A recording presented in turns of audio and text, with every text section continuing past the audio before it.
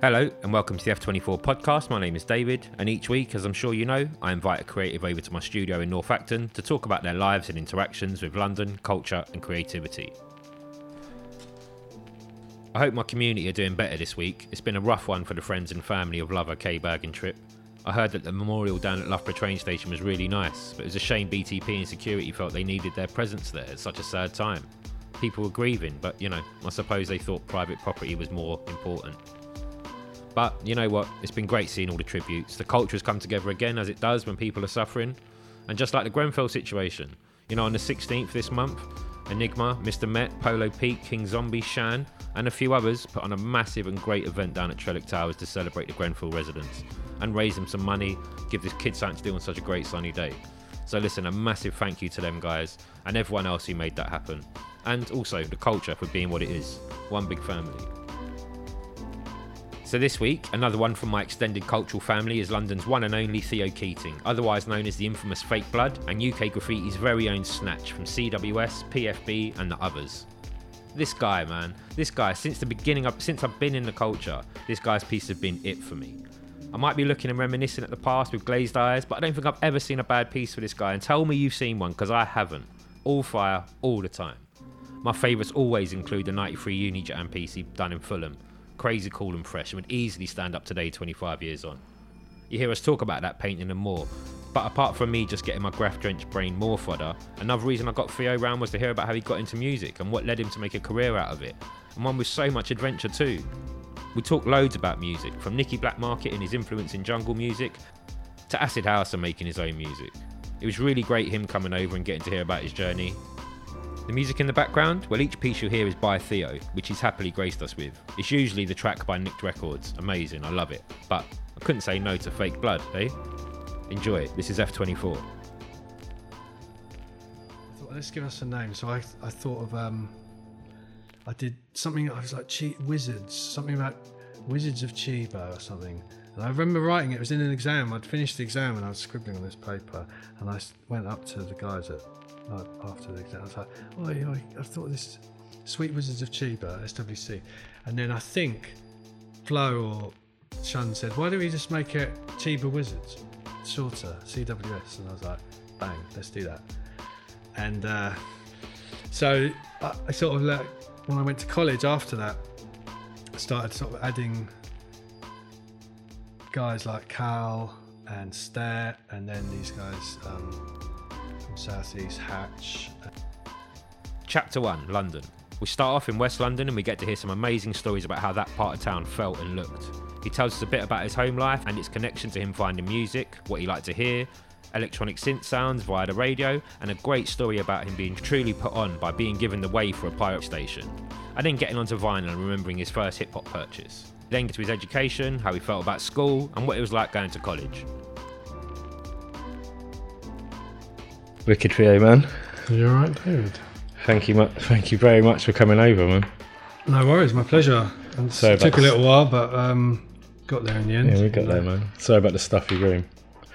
I know it's a bit hot. It's a scorcher. Wicked, man. Well, let's start at the beginning. Yeah. Let's tell them where you're from, where it all started. I'm from West London originally. Wicked. Born just off Cromwell Road, and then grew up first little bit of my life Barons Court, which is obviously near West Ken, Hammersmith. And then when I was a little boy, I moved with my mum to Westbourne Park, lived there till I was in my sort of mid-teens, and then I moved back to my dad's in Barons Court, and then after that I kind of flew the coop and I've been dotting around. Everywhere ever since. Yeah, but staying in that kind of more like northwesty kind of thing. Mm-hmm. No precise locations given, but... Wicked, man. So what was it like in Westbourne and that?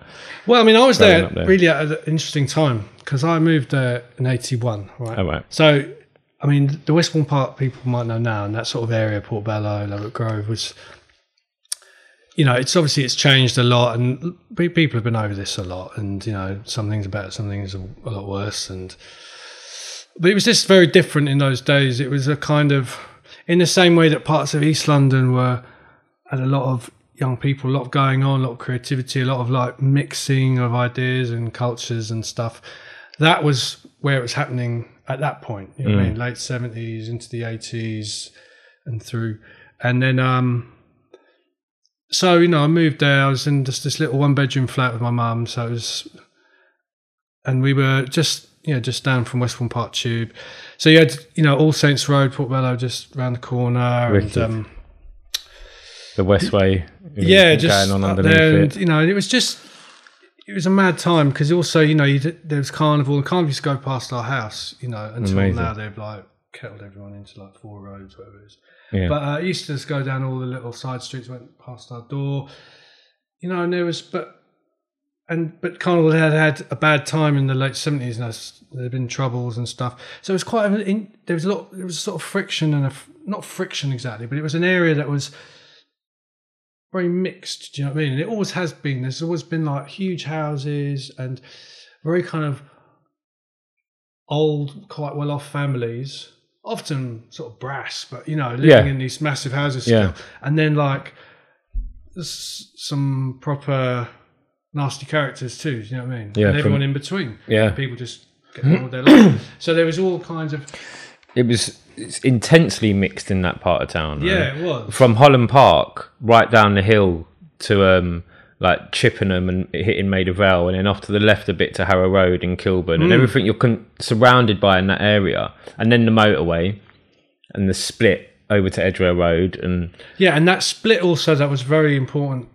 You know, was the one where you crossed the tracks at Westbourne Park, and then it was Goulburn Road. right, yeah. And then going on to Harrow Road. The Blue Bridge you're talking about, the old Blue Bridge.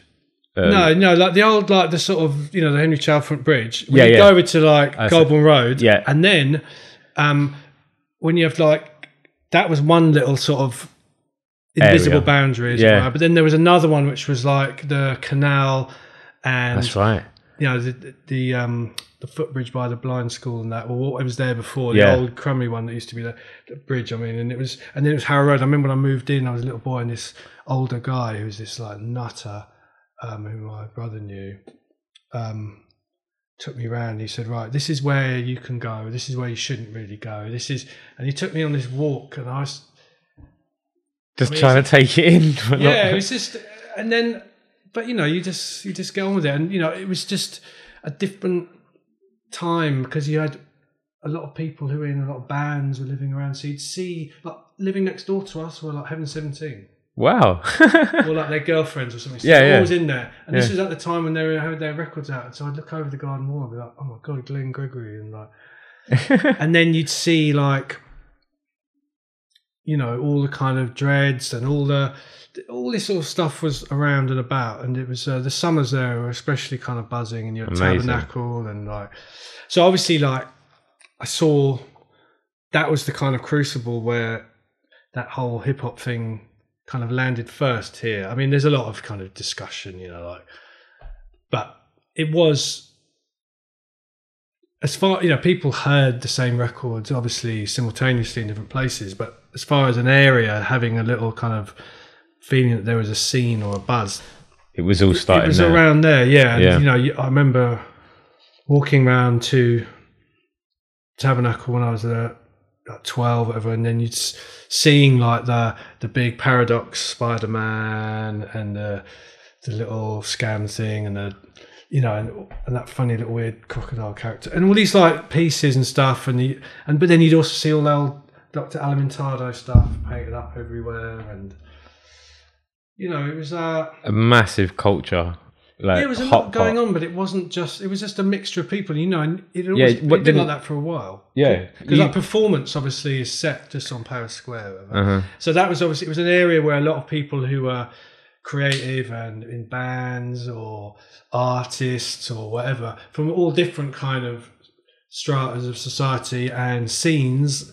Kind of congregated, you know, and there was a lot of the pubs, you know, I wasn't really going to the pubs. No, obviously, but with your like seeing all of that, did that did that conflict with what you were hearing about in school in terms of education? And like by just seeing this, I don't know, just growing up in something so matter of fact, growing up in that area and watching and seeing all this stuff was so matter of fact. It seems. Do you know what I mean? It's like this is where I live. This is what I'm from. Yeah. And so you see that you're 11, 12 years old. So it's hard to really think, oh, amazing. I'm just going to be and fuck school and I don't understand education. I don't mean that, but I don't know. Like, how was school? Well, school was all right, but it was, it wasn't like a shock to go somewhere like, because I only lived in like near Hammersmith or, it was only like, it wasn't like light years away from other parts of London. No. You know what I mean? But it was just, it was also, getting used to just the breakup of my mum and dad's marriage and me getting taken to live in this tiny flat and all that. And How old was your brother? Well, he was like almost 11 years older than me. Oh, right. Okay. So he wasn't really around a lot because when I was little, he was around, I guess. Yeah. When I was tiny. But then as I became a kid, he was out with his mates. And because of the age gap, we never really played together. So he was around, but he also, once he could, he was out as much as he could be. Yeah. Because he was going through the same shit. Yeah, just so a he was different like, age. I'm swerving this. But so he wasn't really part of you finding any music or... No, I mean, we're so different in terms of that sort of thing, like, our interests in music and, I mean, there's like pretty much zero overlap. Wow. And which is interesting because, it's two people, same parents, but yeah, it's really different in that way. Okay. Was it friends then that introduced you to...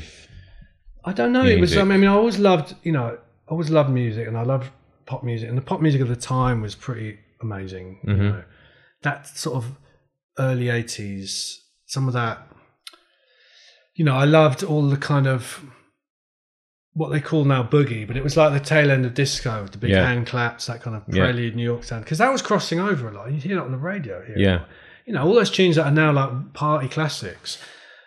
They're not, they weren't a big deal so much in the States. They were a big deal here because it was part of the fabric of London, the UK, was that those kind of soul records and dance records were potential hits, and like you'd hear them on the radio. So growing up, you'd hear a lot of that stuff, and like Sharon Red and all that kind of stuff, but also all this like really amazing electronic, like synth-based pop music. Like you had Depeche Mode and Orchestral Manoeuvres and Human League and Joy Division and New Order and blah blah blah. And this was all stuff and more obscure stuff as well. And it was on the radio. I was about to say, so you were catching most of this on the radio. It crossed out. Like if you look at those old shows where they say Top of the Pops this week in 1982. You think, damn, it was pretty awesome, some of these tunes. And these tunes were getting a shout on the radio and they were getting a chance, and because it was a genuine system whereby what you heard on the radio was often reactive to what was going on in little clubs and in little scenes, places, and local DJs would say, this band is really buzzing, this is their record, and it was based on what people were buying. So if up north someone was selling shitloads of copies, it would register on the system and it would then move around the country and stuff, and you'd get it on Radio 1 and you'd hear these records, or if it was the same for London. So the charts were great, and it was less manufactured. It was more honest. Like the people who were making those records were making those records, and they were coming from a position of, we're three mates in a garage trying to get on with it. It wasn't like we're trying to make great music and do well. And it still sounds, honest, good and honest today. And so I think I was very lucky in that I came up in that era of pop music. But then the sort of pop music that opens your ears to other things. It shows you a glimpse of something else. Yeah. A lot of that synth stuff was saying, hey, look at high energy music. Look at now, as we know now, look at Kraftwerk, look at blah, blah, blah, blah, look at all these things. And a lot of that kind of, at that time, there were also the shows in the evenings, where you could get a bit deeper into stuff. There wasn't YouTube and internet, so you listen to the radio. Yeah. And you often would catch things by accident, and that they would open your mind, as people still do when they listen to, NTS, or they listen to whatever. Yeah. You listen to it because you want to hear something new. You want to be shown something unfamiliar that's going to push you in a little tangent. And it was a lot different back then in the 80s with the radio. It was a lot more supportive, a lot more organic and genuine, and exactly. so you were hearing a brilliant surround piece of brilliant amount of music. Just and then I guess and then obviously charting.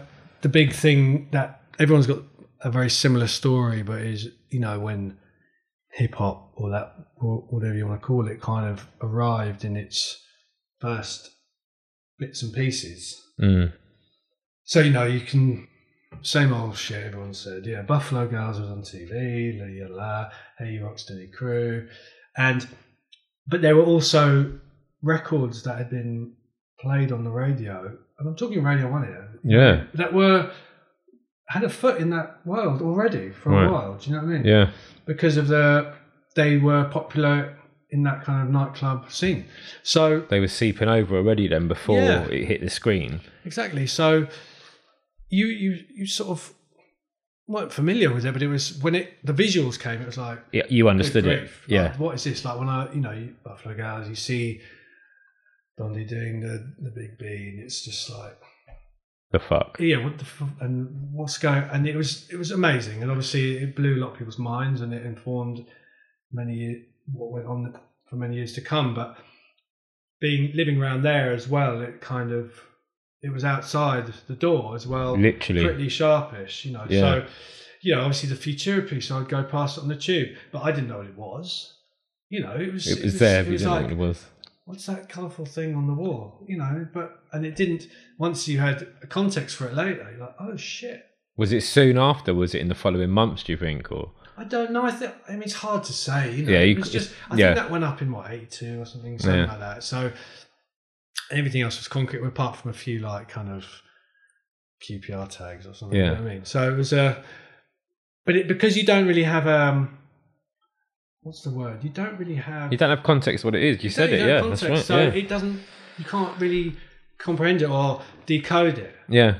Because you've got no context and no like lexicon by which you can kind of judge it, or you know what I mean. And then once that starts arriving, then everything sort of starts clicking together. And then and one thing was, I'd heard whatever was available, like the little bits you'd get on Saturday morning TV, and the same little like fragments that a lot of people were trying to pick up.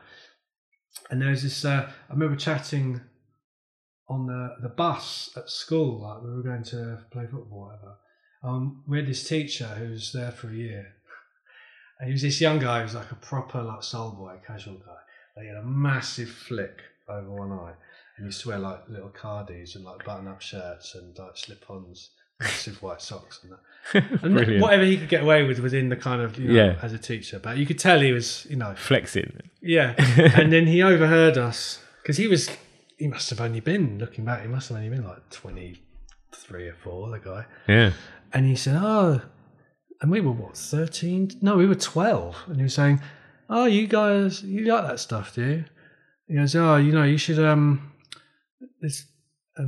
can't hear much of it. Where do you hear it? Where do you actually find it? He goes, you should check out these records. You can buy them in our price, whatever. And also listen to this radio station. It was JFM, which was an old pirate. And he said, you can listen to it any time. It's a good station, but there's a show. I can't remember if it was Wednesday night, something like that. He goes, listen to that. And the guy plays that stuff. Oh my God. I remember this was like this piece of like hallowed information that had been mate to me. The way information was passed, the underground information was passed, was amazing. And when you were that young and you just get this gem and you're like, oh shit, I'm in. Like, it's like a key, like playing some computer game and you get some little doodad and it's like opens up the next whatever it is world. And it was like that. So I man. He wrote it on this bit of paper, and it was the frequency. Yeah. And I remember getting home and I was like, and there it was. And at the time they were playing whatever. It wasn't the hip hop show, but it was oh my God, this is like a really good radio station that plays all these, and they were playing like soul tunes, boogie tunes, and all that. So it was just wicked. And then I remember when I tuned into that radio, that hip hop show, I couldn't believe it, man. I was like, oh my God, this is just more of it and more of it. What? I've never heard this. What's this one? And that was it. I was done. The Cupid's arrow was in. I was. You'd found it, and it was that amazing time. And having been into like, synthy kind of pop stuff, and then also that kind of soul sort of boogie kind of stuff, that crossed over. Because I used to listen to Froggy on Capitol, and he would play things like, Rocker's Revenge and all these kind of like New York kind of club tracks and stuff. And then hearing all this like electro sort of hip hop, like drum machine based hip hop and stuff, it was just amazing. And I went to buy Crucial. That's it. Before that, I went to buy Crucial. The albums, the electro album. I bought Crucial 1 or something. And I remember, this is before actually I had the radio station, putting this thing on, because I recognised the name of one of the songs. It was like maybe Pac Jam or some shit. No, it was Man Parish, I think. No, I recognised that. Okay. I put it on, and they were all segued like a mix, like blended. And my dad used to have this Bang & Olufsen stereo that he bought when he was a young man with his first like paycheck or something. Brilliant. Oh no, he bought it when he bought his first house or something. He was just like, and this thing was like a tank. Like it lasted a decade. Like there's houses that have been built and fallen in the time that this thing lasted, and the bass this thing put out, and I put it on, and it came in. It was like Captain Rock or something. It was just an epiphany. It was like, this is music from another planet. Do you know what I mean? This isn't like. It had threads that mean I like it. That there's some DNA of it that relates to stuff I already know and like. But this is something completely else.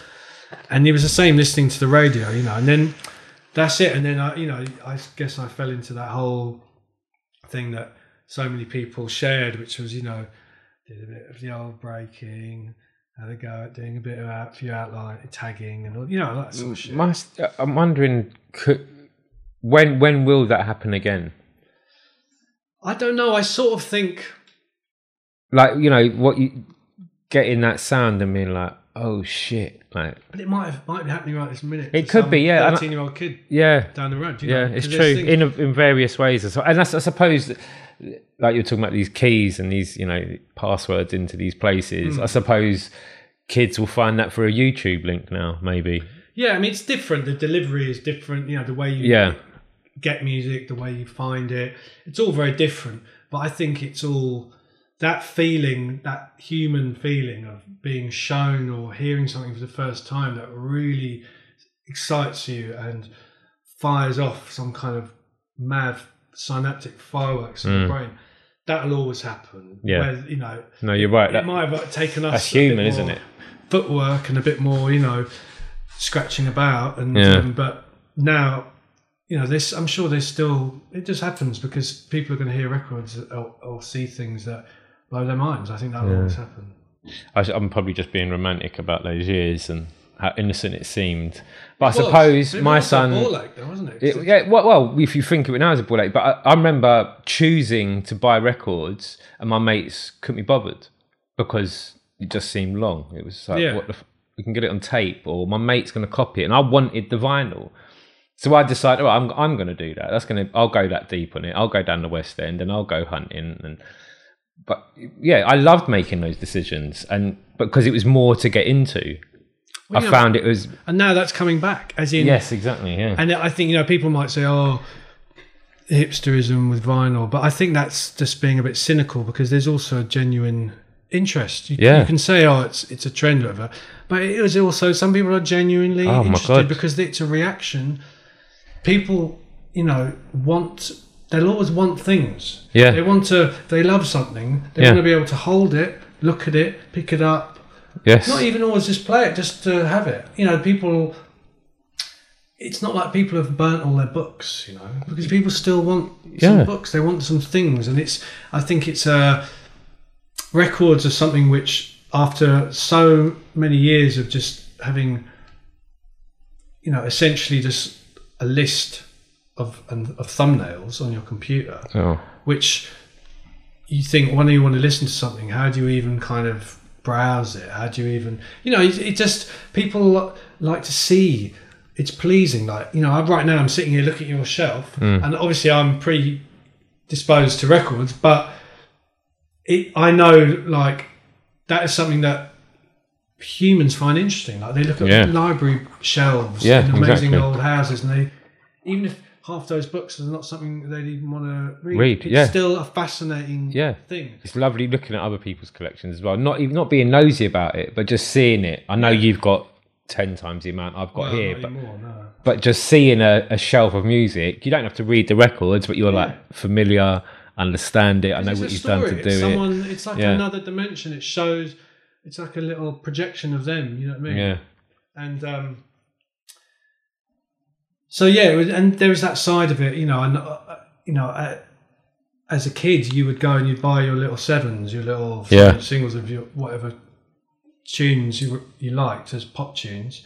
So I had my little stack of sevens, and then but before I got into hip hop and stuff, I often used to go and buy 12s because they had like the longer versions, and that kind of got me almost like prepared for liking not just hip hop but house and stuff like that, because I was listening by choice as a sort of 11-year-old to longer, like 7-minute versions with like edits of the tracks, and stuff. yeah, like weird dubbed out bits in the middle and stuff. So, and it's not because I was anything special; it's just because that was there. And it's just well, you obviously found it appealing. Music properly was your saviour, like deep inside. Was it when you were young, going through your shit? It was your and drawing. Like that was always my thing. Drawing, like I've always. What were you drawing?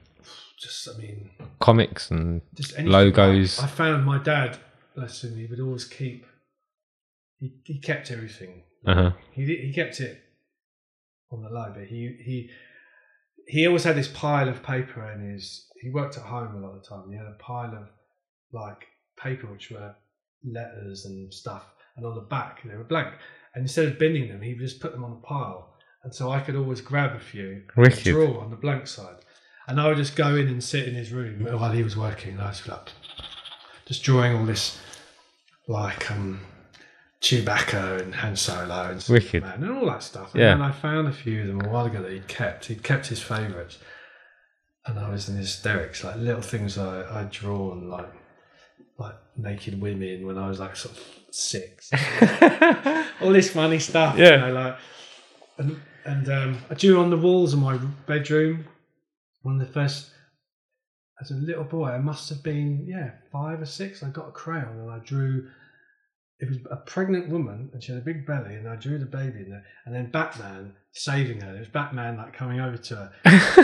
And I was on there for years. Amazing. So, and drawing was a nice place to go as well then. Yeah, and my folks were, they encouraged it, and like they left that on the wall.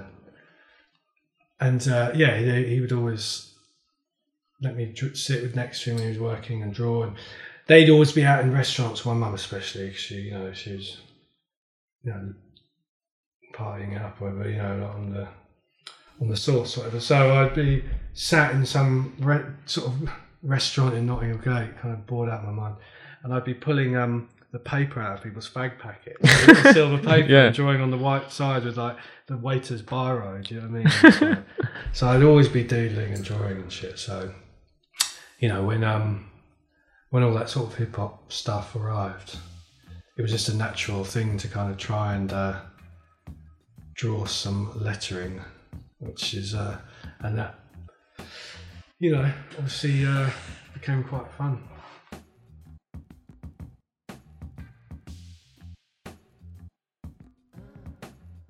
Chapter 2, Culture. Theo got down at a young age and really started finding himself in music, but graffiti was inevitably going to be a route he'd want to check out after seeing the Buffalo Girls video. And coming from that part of town and seeing the Futura piece, it was all quite matter of fact really. He ends up in college and we hear about some amazing connections he made there, which led to a great round in his graffiti career and included London's infamous Three Corners in Farringdon. We move on how he progressed into music and started making it, as well as being a DJ, and him starting to get to grips with being a musician for a living. He tells us about how he did this through working in random jobs and having great friends in good places for him to keep his vinyl coming in. And we get into a discussion about record shops in the West End, Black Market Records for instance, and his association there, raving, breakbeat, house, jungle, and whatever came after. And then we get into going out in town, dressing up with pin rolls, high top fades, and dancing. Were there any other friends starting up with you, or was it still a bit of a... There was like some little friends at school who we'd formed this like little bogus crew, like give ourselves sort of silly names over, but they were just into a bit of popping because it was what was cool at that time for a kid, or whatever. But I was the one who was like really into it, and then sort of stuck with it, as it were, and got deeper into it. And it, do you remember what year you started? I don't know. My first attempts were probably 84. Wow. Drawing, and even actually spraying something on a wall. I think it's probably it. Well, I remember, and then I think, I think it was 84. It must have been because I was in that class. And I remember like early 85 is probably the first time I did tags outdoors, like, bombing around in the street or whatever. And when you started the action of graffiti, like, and you start bombing and doing your bits and pieces, did you find something similar in what you felt from finding music, or like a bit more of an extreme version, an extreme feeling? Yeah, because it's a buzz. Yeah. But then that buzz got killed quite quick. It created a bit of, a rift at home. It wasn't good for relations. Yeah, because I was living with my mum and my dad. It was. So obviously something like that is used as a kind of leverage. Did you continue school and college and? Well, I left school at GCSEs. And I went to do a 1 year BTEC art course because I didn't want to do any O levels, so I did that instead. And this was and funny, this was what got me back into painting a bit more. I did sort of indirectly, but this was like 88. So, and I was getting a lot into like acid house and a lot of other music and Detroit sort of techno and stuff, and still loving my hip hop fully. Yeah. So I moved. But that was a wave as well, though, wasn't it? Yeah, and that's a whole other thing into itself. So this college was in Clerkenwell. Okay. Farringham. So, and now I don't know what it is, and it was mostly like most of the people there came from East London and stuff. It was a lot of like Dalston, Hackney. So it wasn't really anyone I knew there. There was one other couple of people I knew. Yeah. But in my year, there was me, and Bus from ITC, Stet, who was and then a mate of mine a guy who I became really good friends with at college, who then started writing. And he was called, and then he went on to write Cal One. He was like a guy from like Grove, and because I'd grown up part of my life in Grove, and then we became really good mates, and fun. I'm mean. I was like, I know who you are. Blah blah blah blah. And around this time, I was doing this other graph with a crew from South London, and we were called Five Crazy Devils. It was me, C1, a guy called Jem, a guy called Charisma. There was C's. That was us, as in Andy C's, and a guy called Mars. And we were doing like loads of these commissions in South London just to get loads of paint. Really, we did and then so I was sort of getting back into it and drawing. Then someone says, "Oh, what's that in your Facebook?" And then one day, you look out the window of one of the classrooms. It's like, what's that? What the fuck is down there across the road? And it was Three Corners. What? It was literally across the street from the college out the back window. Yeah, I know exactly. And we would go in and out the front window. It's that big, huge Victorian school building, which is now, I don't know what it is. It's some other college, but it was still there. It was just a local college. It was part of. It's a youth club now. Is it? Yeah. And so I'm looking out and going, oh, there's pieces down there. So we went down there after college one day. And spoke to the person in the hut, whatever, and said, "Can we decent pieces. And they were like, well, people don't really do it anymore down here. They haven't done it for a while so much. And we said, yeah, well, and they're like, you any good? And we're like, well, we're not shit. You know what I mean? Like, well, we go to this college here. We're nice lads. And then, so we went down. I think the first time we did it, me and Mean did it. Sick. And I did this. I tried to go too big on this piece, and I had these like home styles, man. You remember home styles? Yeah. They're fucking bait. They're shit. So, and people go, oh yeah, nostalgia, home style. Home styles. There are a couple of colours that are right, but you try and cover an area with some home styles, it's just not happening. Especially that antique pink one. Fucking was. And I just started putting it on, and it all started bubbling and reacting, and nothing was happening. It was just rubbish, this piece. So I just abandoned it. And I think there's one photo I found online of it. And Mean did this like nice thing, like ME thing. And I was like, oh, I'm not happy. I want to go back and do more.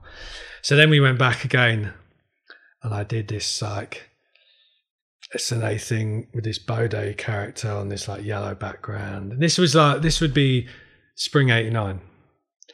And then a couple of other people started showing up around that time, like Buskin Skyer and Shoom and people like that. And there was a few people showing up and doing like bits and bobs down there. And because it was just over the road, we would just go in there and just, look and do tags and just hang out. And then I got a bit more into graph because I had a sort of mates at college who were into it, and I a space outside. And there was somewhere, and there was just so I got more into it, and then it was, I guess, when did it?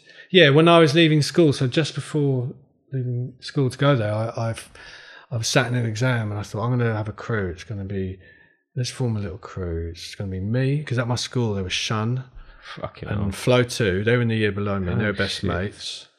And me and another mate of mine, who was writing. What was he writing at the time? I think it was Endo. Anyway, there was a few of us, and I thought, well, let's give us a name. So I thought of I did something. I was like Wizards, something about Wizards of Chiba or something. And I remember writing it. It was in an exam. I'd finished the exam, and I was scribbling on this paper. And I went up to the guys after the exam. I was like, "Oh, I thought this Sweet Wizards of Chiba, SWC." And then I think Flo or Shun said, "Why don't we just make it Chiba Wizards, shorter, CWS?" And I was like, "Bang, let's do that." And so I sort of when I went to college after that, I started sort of adding guys like Cal and Stat, and then these guys from Southeast, Hatch, and all sorts of people. And then we did like I did that Sunkissed Burner thing, which was in Hip Hop Connection and all that, and that just got bitten to bits, that piece, man. And that was mad. That was the first time I'd done something, and I thought, and then I saw people directly biting it, and that's when like you've hit something. Yeah, people are actually seeing what I do, and like it's. What were you? Because when I first saw your work, it was top level London writing. Like the letters were sick, clean lines and the outlines. The characters were always funky and cool and fresh, and like so. Was drawing? Did you keep the drawing up and the college experience? Like, was it illustration and drawing there, or it was a mixed art thing? But I was slack. Were you? Yeah. Because you've got like this. It's like if someone would have said to me, "Can you draw?" I would have said yes. No, I can draw. I'll say I can draw, and that's why I pursued that or went into it. Yeah. But I was kind of, what's the word? Coasting big time, because I was bunking off a lot. Yeah. I was all a bit of a shambles. The world was taken over. Yeah, and I was having like panic attacks every day, and like, I was a bit of a mess. So I wasn't doing it, and I was staying up till crazy hours every night, not getting my work done, going to college absolutely like cross-eyed. So I wasn't still at your dad's. Yeah. And so I kind of, it was a bit of a wasted opportunity, but in some ways it led me to meet people and get into painting a lot. So, but I was always interested in drawing, and in my own time I'd be drawing a hell of a lot, you know, and I was always doing outlines and... You understood the importance of practice. Yeah. Because you knew, I can be good at this, I'm good at this, I know I can be, I understand about development because you've been drawing for so long and you've seen yourself progress. And yeah, and you want to push it a bit, you know, and it wasn't anything, there's a slight element of competition there, you want to be good. Oh yeah, that's a good point, competitions there. Because you want to be good, you know. Especially the Black Book days as well. Yeah, and my Black Books, were, I made, you know, I did a lot of colour work and stuff, and I used to take pride in them things. And people used to. I just got a message on Instagram the other day. Some guy who's like, now, you know, fully, you know, guy in his 30s, I guess. And he said, "Oh, when back, I remember at school, this guy came in with your piece book, and it was this kid who lived next door to me, right? What?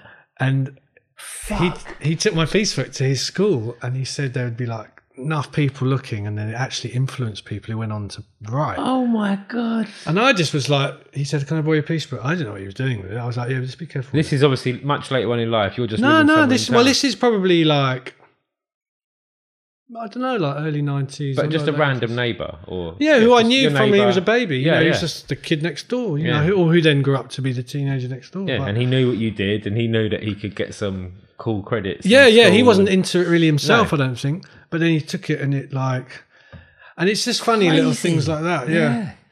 So, and then those pieces, and then they get insert like Hip Hop Connection or whatever magazine. Then you start seeing people copying things, and you think.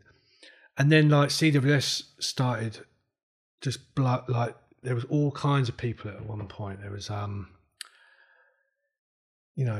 people all the way out east writing it, like what was that guy's name?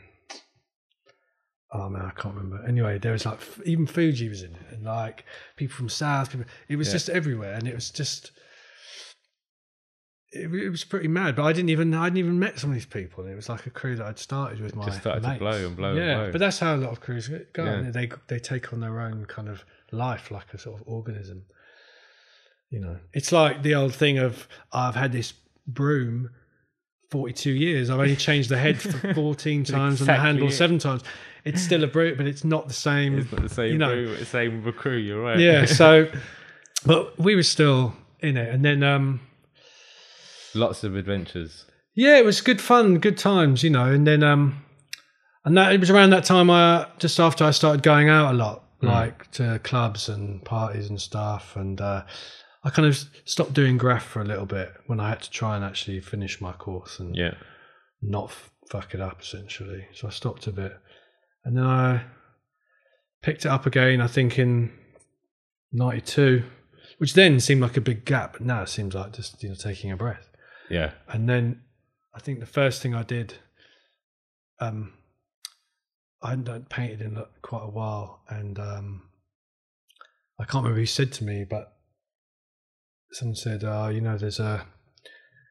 there's an estate kind of a 10-minute walk from where I was living with my dad, and I would walk past it to go to my best mate's house, who was by Lily Road, just behind there. And there was this estate in Fulham, and I know that estate, I walked past it.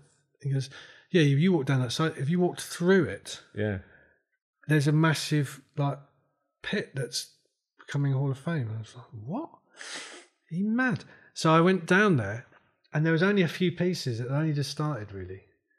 And I had all this old paint from before, and I just thought, I'm just going to do a massive piece here on my own, just to try and get back into it. And I did this thing, and it had like flamingos flying across it, and a minaret coming out of a jungle, and it had a guy with a 555 soul hat holding a champagne bucket.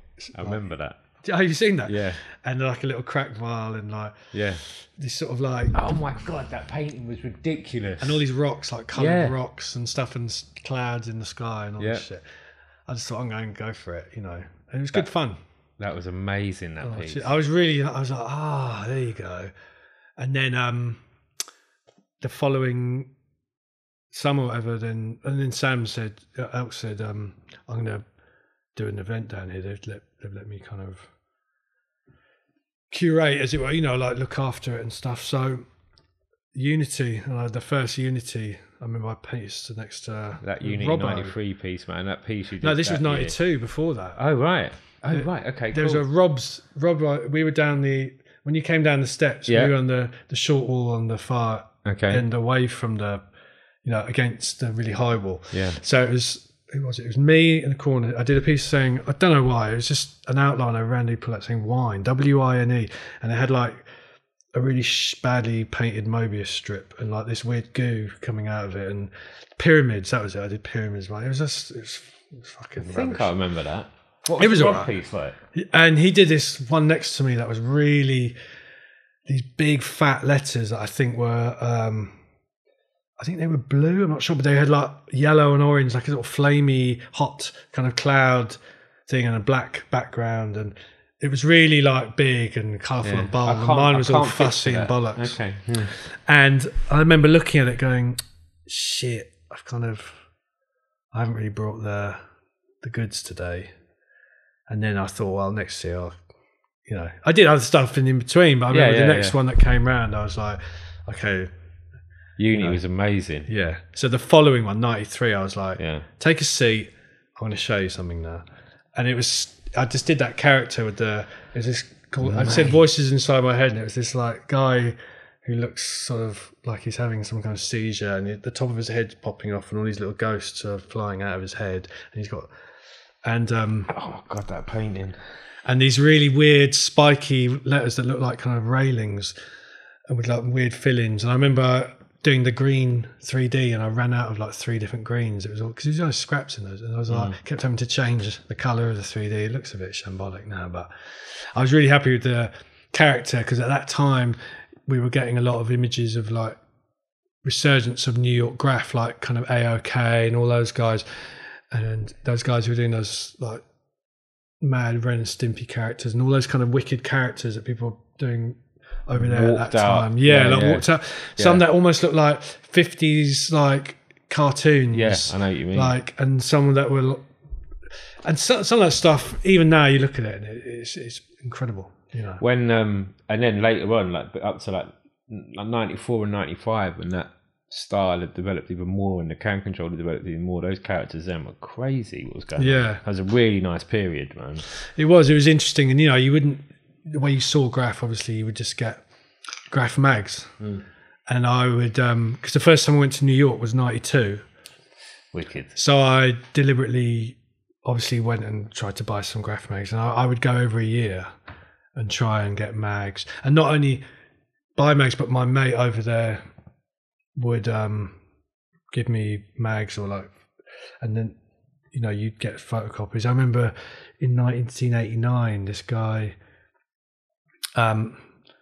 she and Rec from Brighton were in Cheaper Wizards, and Rec said, I've got something for you, and he gave me this sheaf of like A4 paper that was like an inch thick, and he had photocopied, good quality as well, all these like all those Australian graph mags that were coming out with all the kind of demote pieces and atom pieces and all this and all that mad Brisbane stuff, and that was a completely different style. It was amazing to see that, and then to see the stuff. So you'd have these like folders of like photocopies of people's photos. You know what I mean? That was always the thing. Yeah. So you'd see pieces that were like 3rd generation black and white photos put onto the scan bed of a photocopier, and then so it was really nice to go and actually have real graph mags. You know what I mean? And would you?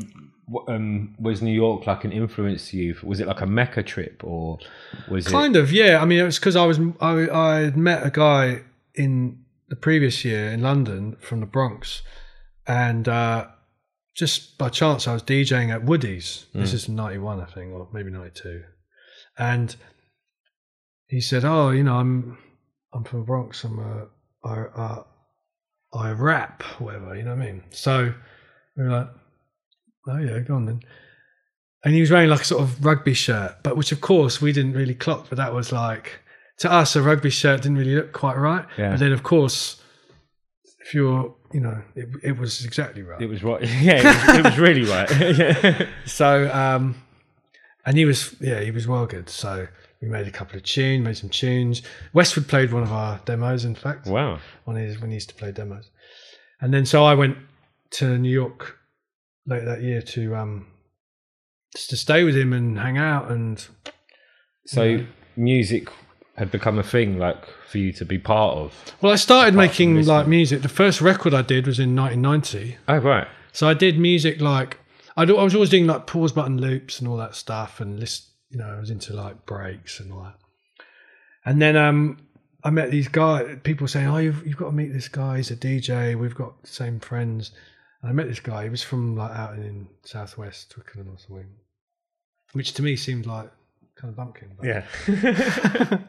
I was, those sort of You're in zone 2, man. yeah, come on. those Yeah. days you thought, what the fuck? Zone where? So, and then we met and he said, "Oh, I'm making tunes with these two rappers from Battersea, la la la. Join us, we'll be a 4-man group, whatever." And so we did this EP and self-financed, self-pressed. And then he took it around to Groove Records in a sort of bag, you know what I mean? And like just gave them handfuls. It got like reviewed and we sold out. And it's on Discogs for like 80 quid. Yeah. What's it called?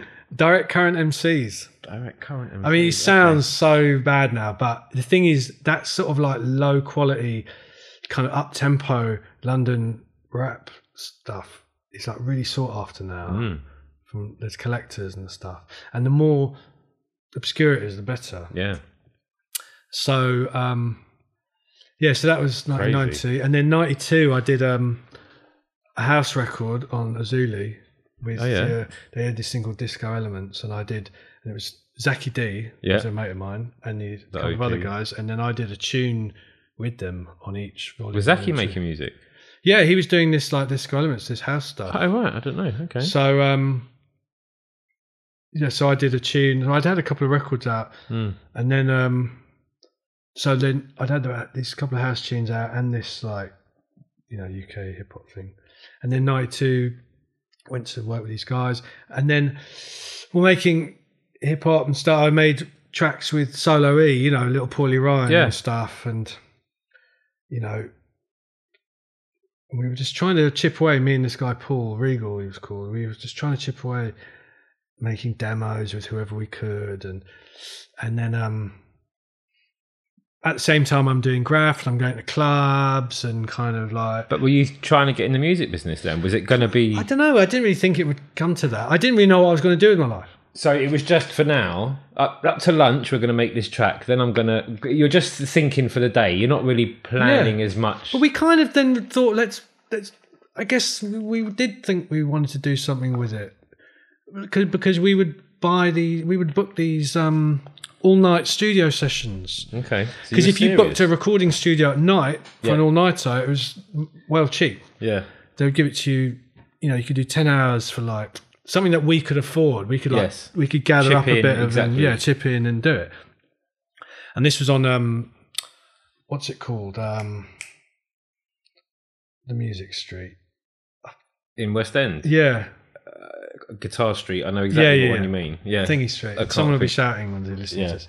And it was in there, and it was where Black's Posse used to make all their tunes and all that stuff. Wow. And was it down the little alleyway? No, it was just in one of these like it was just one of those little buzzers, Right, yeah. And we'd be in there all night, and making these demos, and sent them to when Westwood had his like radio send in your demos thing, and someone else as well, I think, on another show, and it got played and a different one, but we didn't really know what we wanted to do, because what was the target? We're going to put out a 12 on Cold Sweat or on Musical Life or on whatever it is. There wasn't really. That's as high as you could ever imagine it going. Yeah. It wasn't an abundance of labels putting stuff out, but there also wasn't. It wasn't as easy to. You weren't going to put it on SoundCloud. No, exactly. So it wasn't going to get heard, and so we built up a bunch of these tunes, and then the thing that led that to becoming the sort of dominant thing of my life was Solo E, Little Paulie Ryan. I think he was being managed at the time by the guy who started Black Market Records, and I was always hanging around in Black Market Records buying 12s. Not Nicky Black Market. No, because he came a lot later. It was a guy called Rene Gelston, and He was like a Northern Soul bod from up north, and he'd heard these demos and shit, and he said, come and meet me, and I think, you know, you two, you're making these instrumentals, and I really like the way you're using samples, the la la la la. Have you ever thought about doing something instrumental that you could put out? Because, you know, Paul's doing his own thing. He's signed to, it was one of the Virgin labels. We were like, really? How'd you do that? And we kind of knew that there were some things like there was Nubian Crackers, Chocolate Bamboo, like some of the Time Zone stuff, which was like party New York kind of hip hop with like little vocal loops, put your hands up, boom, and little familiar samples from the time. And we liked those. We used to play them, you know, a lot and stuff. And then he said, yeah, you can do stuff like that, but what I mean is like more atmospheric stuff, you know, like instrumental long tracks. And we're thinking, what are you on about? And he said, have you heard about this guy DJ Shadow? I was like, no, I've not heard of him. He goes, he's done one record with like 2 songs on it. Let me play it to you. And he played us this Influx Hindsight 12. Yeah. We played a little bit. I was like, I need to go home and listen to this because it's like 8 minutes long. I can't listen to it sat in this meeting. And we went back and we were like, fuck, this is all right. I mean, it goes on a bit. Like, it's a bit too long. But this guy's into similar shit because we're into like, we like those party tunes and those like, because hip hop was quite up tempo in those days. It's still a little, or you had that kind of East Coast stomp kind of. It was still like more party and vibrant and but we were loving, because we were into our breaks and samples. We were into that like more moody, mellow kind of laid back grooves as well, like library sort of stuff and soundtrack stuff. But there wasn't really an out. Like, how would we use that stuff? Because people didn't really want to rhyme on shit like that. And we're like, yeah, perfect. This is it, yeah. Yeah, we can just like, let's put together like some of these kind of loops and then put them as this tune. We did this, it was on this, he had a label, Black Market. We did it as the Wise Guys. We just changed the name. And we did these 2 sort of like loopy hip hop things. And there was one called The Real Vibes, and it's like 9 minutes long. And we did it in 3 sections because we didn't want to make one long tune that was always the same thing. So we did it almost like 3 tunes that were like glued together, little kind of crossover bits. We thought, who's actually going to like this? Because where would you hear it? Where would you listen to this? Where would you play it? Felt like, it was a bit personal, nearly. Yeah, and it's like you can't really play it out to dance to. You could put it in the background somewhere, but no one's going to like get a 12 out and just put this on. And ironically, then it actually led to everything else that happened afterwards, because there was a guy who worked at Soul Trader, which was a distributor in Battersea. And he worked there, and so he was around that time. There was all these little tiny labels putting out like instrumental stuff or little sort of acid jazzy stuff or kind of down tempo things and bits and bobs and like that. He sort of thought were interesting and that were selling well off the vans. So he thought, I'm going to collect them into one compilation and let's put it out. And he called it "Give 'Em Enough Dope," and it had this photo of this famous photo of this like hash oil or some shit on the front. I don't know.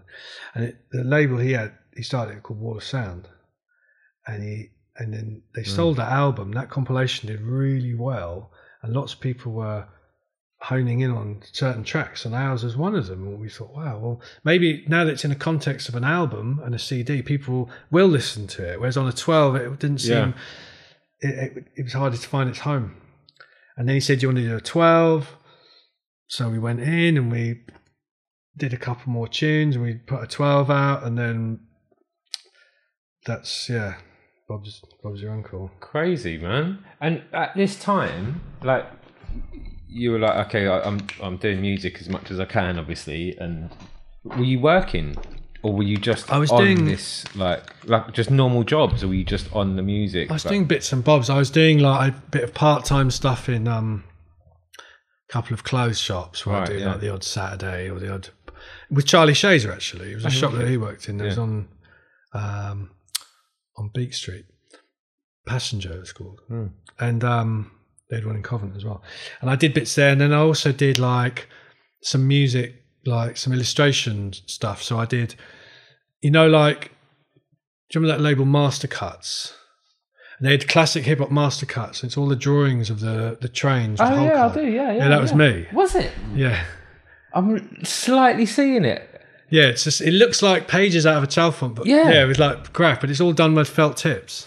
Fucking hell. So I did that, and then there was Wow. another one, Best of Electro, which was made to look like the old Crucial Electro thing, and it was 9 breakers, like different Yes. positions. Yeah, I did that as well. Sick. And was that because you were in the music scene and they knew you were an artist, and so they were like, "Oh, we'll get Theo on this." I can't remember. Were you getting I can't remember how with the those. skills popping? Like people were like, "We need to get Theo on this." That came through a guy called Malachi, who was a well-known DJ from like southwest sort of Twickenham, Richmond area. And he was a mad like funk collector and shit. And he started working with them because he knew his stuff, like as far as their compilations, master cuts and whatnot. And he knew all the dealers, but he knew that I was known to be like good at drawing and Wicked. graph and all that. So he said, "Oh, do you want to do these 2 album covers?" And then I also did there was a pop artist called CJ Lewis who was on, I think, Virgin or Warner. I did like a few singles for that guy, and I did a few illustrations for a magazine that my brother was working on, and Did you then? and graphitism. I did a load of that. Wasn't paid, but I did like there was a time when the graphitism used loads of my drawings. They had like I did headers for them, and I did these full page comic strips for I remember them as them. well. Man. Yeah, I've got them. Yeah. Oh, right. They're at mum's house in boxes. I've got them all. Yeah, I did 2 of those for them. Like Those early Grapho days and those early graphitisms were dope, man. yeah, and it was that guy Hoops, like. I mean, what he did. I hope he knows what he did, and I hope that was amazing for my generation, especially. You lot had already had 10, 15 years in it by that time. But it still meant something. But early on. But the thing is with something like that is that inevitably you can't please everyone or represent everyone. No. So you're always going to get people moan. I hope he's proud of what he did, because that There was a great point when they were like covering, and sometimes you would disagree. He's like, why have you made this kind of weird collage of this? Why not? Yeah. Everyone's like, just put them straight up photos. Don't put layer them on top of each other and put them diagonally and like don't. This isn't like a. You've already gone past the zine level. Let's just aim higher, man. People just want to see the pictures on a black or white background as best as they can see them. And we can have a few illustrations in. Anyway, so Great times. yeah, so I was doing bits and bobs just to make pocket money, really, just to. Did you think though? I'm definitely going to play in the creative world. I'm like, because you're growing up, you're getting to an age where you're like, I haven't picked a career as such, like a normal career, or what we're told to do as a career. Yeah. Working 9 to 5, paying all that type of shit. Did you think in those early years then I'm creative? I know what you mean. Will I be able to make a living out of something I like and that I'm good at? Yeah. Were you already like, I'm on this path, I'm going to keep working this hard in this? No, I didn't really have any other options because I had only done GCSEs. I'd opted not to do A levels or to go to university, and You I was slyly got through that course. Right. Yeah, and then I thought I'm going to maybe go to art school, and then I left it a year, and then when I did attempt, I did I really didn't do enough work, and I didn't get in, and then I thought, I don't know what I'm going to do. So I was really just like coasting along, just trying to make the odd bit of, just money just to get whatever. So when Malachi says, "Can you get on this video?" You're like, I'll do that. I'll do that. I'll do this and that. I'll come and do a day on the till, or I'll do whatever it was. And I know I was even doing things like there was a kids' TV, like cable channel, satellite TV station, and I went and did loads of boards, like paintings for them, and then did some, and then they gave me work doing paint box, like in the editing room, up in that like abandoned sort of temple church thing up in St John's Wood, that empty place. Yeah. There used to be there's a TV studio in there. Is there? Well, it's like a big cavity with it's black floor, black seat, like it's all done out to be shot. Wow. I think you can. I don't know what goes on in there, but there was an editing suite with proper all the machines and everything. It was I remember that building really. really well. I'm only from down the road in Kilburn, so we'd walk up on the way to Swiss Cottage. Yeah, so as you go past all the St John's Wood, like the library and Starbucks and all that, and keep going as if you're going towards, Primrose Hill. That place on the left. Yeah. So I used to do stuff like that, and I was, so I was just having my you know, a few quid in the pocket just to go out or whatever, and just buy the odd 12-inch, which I didn't have to spend much money on because Zaki was, you know, handing me bags of free records from various shops. Knockdown or very knockdown prices. And Zaki worked at Black Market, didn't yeah, but there was another shop he worked at before that where it was crazy. Liberty. I remember him at Black Rinsed. Market. Do you remember Unity? Yeah. I loved that shop, man. They were like competitors. So. Yeah, they were. Well, we were Black Market. Yeah, I see, yeah. Well, I was too young to care. I knew Nicky, though, because his girlfriend lived on my estate. So I met him when I was like 12 or something. Ah, right. And I always thought he was from more from like East. Well, he might be, but his girlfriend lived on my estate. Right. I knew his girlfriend's brother, Paul. Anyway, so I met Nicky. We were all going mad. Oh, where's Nicky back? We met Nicky, but then the competition to me meant nothing. I loved Unity. Like I remember having it was a good bag, and just that vibe of that place was sick. I loved Black Market as well. But. And you know what? To get the record, sometimes you'd have to go to 4 shops. So you'd always end up going into those shops. Like Red Records was awesome. Man. Big Street. There was that good stuff. I used to love going down. Groove. When I got into records, man, and going. It was heaven in that area. Yeah, it was amazing. And you'd be like, you sold out. Yeah, we only got because they get like 3 or 4 in. Yeah. And then you'd have to chip off. So knowing Zaki in there, and also Sophie, who was my best mate's big sister, and she's now writing Sophie Nails. You know, like is that? I want to chat to her actually. Yeah. Brilliant. Like, I've known her since I was 13. Oh, you're gonna have to introduce me, man. Love what she's doing. My best mate to all those years was a guy called Barney, who I went to school with, who now lives in San Francisco, works for Lucasfilm. Wow. Writing code for like CGI stuff. Oh my God. His older sister, only a couple of years older, was Sophie. So we knew, like, we would go out raving and clubbing. And I got to know Zaki through her because she was going out with Zaki in like 1990 or something. So, you know, it was good times. We were having a lot of fun. But when she was at the shop and then Zaki came to work there later, it was always, I knew that some of those imports and stuff were in short supply, man. And not just the hip hop things, but then also like Detroit techno things. Yeah, everything. With the etched run out grooves and all the backwards pressings and shit. And I knew, and he would always put one aside, so I knew it was safe. I'd come in, he'd go, back. There you go. That's you. Yeah. That's a touch, man. Yeah, that was awesome. I remember. I can't remember the track. When I started buying from those stores, I was buying hardcore and jungle, and I remember. I can't remember the songs they say, but I remember running around the West End.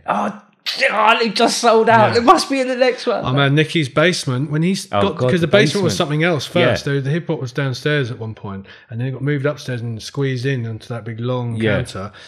And then because Nicky came in and did the basement, I remember he used to be in there. His mum would be in every day, like sweeping. And she wasn't part of her thing. She would just be there, like because her boy was downstairs. Exactly, yeah. And there'd be like this lady with these glasses, like, and she'd put on one of those like aprons. No, you know those like house coat things. Oh, like, amazing!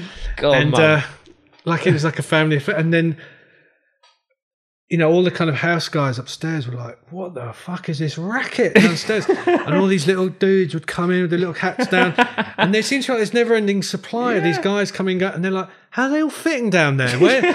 And then you'd go down the stairs, and they'd be like 4 deep at the counter. Hot. Yeah, and they'll go, "I love that," you know, like shouting over the top. Oh man, you're bringing back so many memories. Amazing years. Yeah, man. and you know, and some of the guys upstairs are like, "Oh, you know, what is this shit?" But you know, he saved that shop's bacon, you know what I mean? Because it was a new wave of something, and he made that basement somewhere to get that stuff. And whether you're into it, I was never into it, but I hats off because he made that shit work. He pushed the movement. That guy, and he was shifting records out of there. Yeah, and it kept. You know, it put another big load of hot air into that balloon, man. It was it rose again. You know what I mean?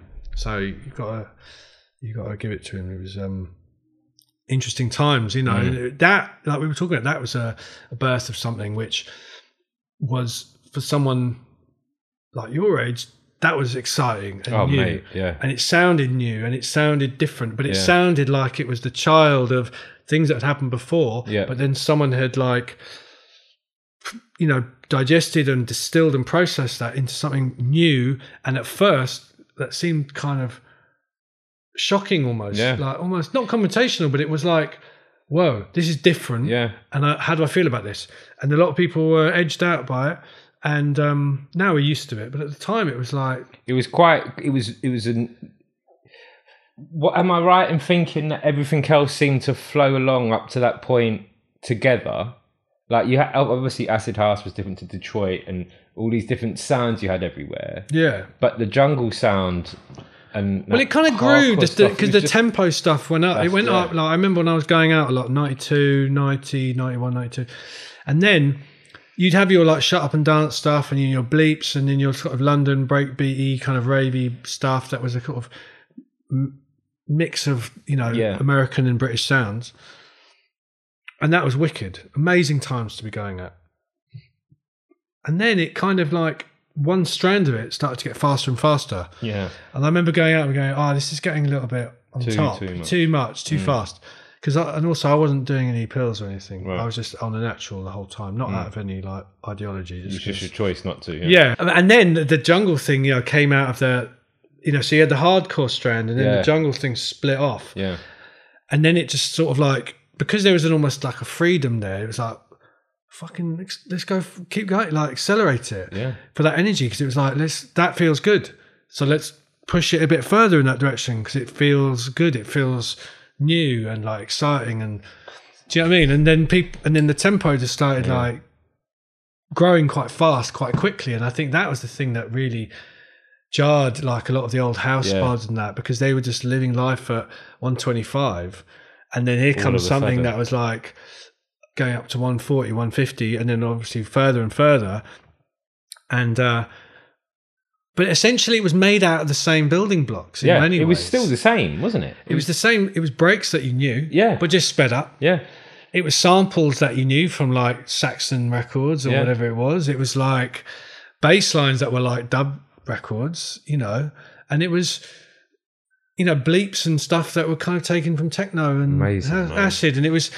So it was very much the sound of London, and it was a necessary evolutionary step. And London, I suppose, needed it for that because it had taken all these things and made an incredible club scene and rave scene, and there were expressions of that musically, but they lived alongside a lot of other stuff like American stuff and European stuff, and then that really came and said, this is purely from here and it lives in its own bubble and this is ours. And then if people want to sit alongside this, they have to do what we're doing because this is the new manifesto. Do you know what I mean? So it became like, and so to hear that coming out, booming out of that basement, it was like, that sounds nutty. And you're like, but you know what? You can tell that's fucking, that's a buzz. That is a buzz. One summer must have gone and then the next summer comes back and it's the same push again, and house guys are like, fuck, I suppose. And then it changed and then it got like darker and it got, as you go into the 90s more deeper, it got, obviously like this sort of techier kind of darker stuff, which I was never like a drum and bass head or a jungle head, but when I first heard those like Ed Rush kind of things, and I was like, that's a wave, that is, because that sounds bad. Crazy years. I loved them, man. Loved them. It was all drugs for me because I love hip hop, and I found the only reason I got into it was because I was taking pills with my mates. So I started raving first at Peach to House, and then 6 weeks, 2 months later, whatever. Then I was at Labyrinth, and then that was it. I was just at Labyrinth, and then everything that came with that, all the raves and Hastings Pier and Milton Keynes and the big old Victoria Docks, the big.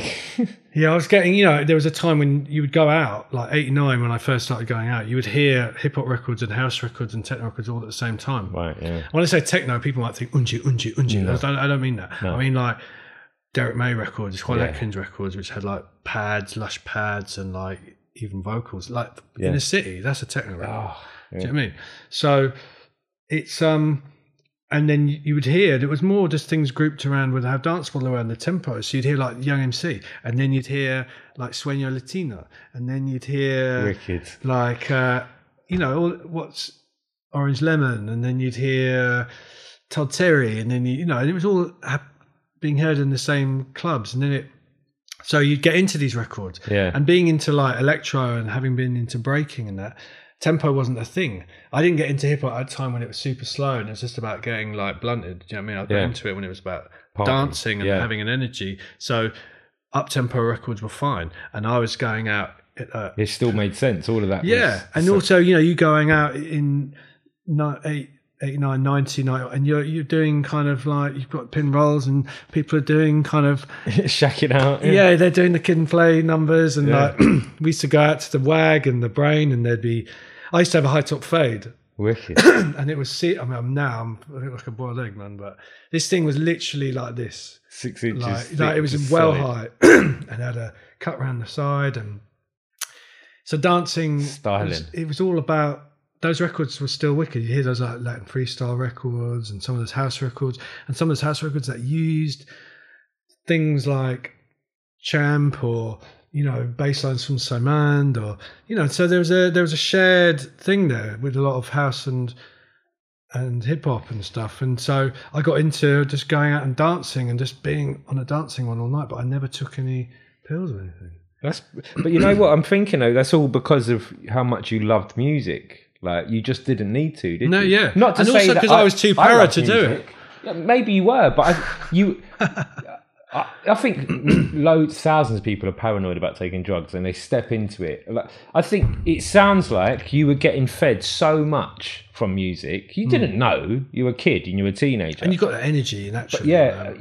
But you were getting. You just didn't need to. I remember my mate Mark, rest in peace, Mark, and he used to come hardcore raving with us. Didn't take any drugs at all, and he made hardcore as well, and he was so into it. He would dance the whole fucking night in Labyrinth. Yeah, I'd be dancing all night. Yeah, and we'd come out in the morning, he'd be fine, and we're all starting to fucking like fly off our rockers because the pills had just taken their toll at that time in the morning.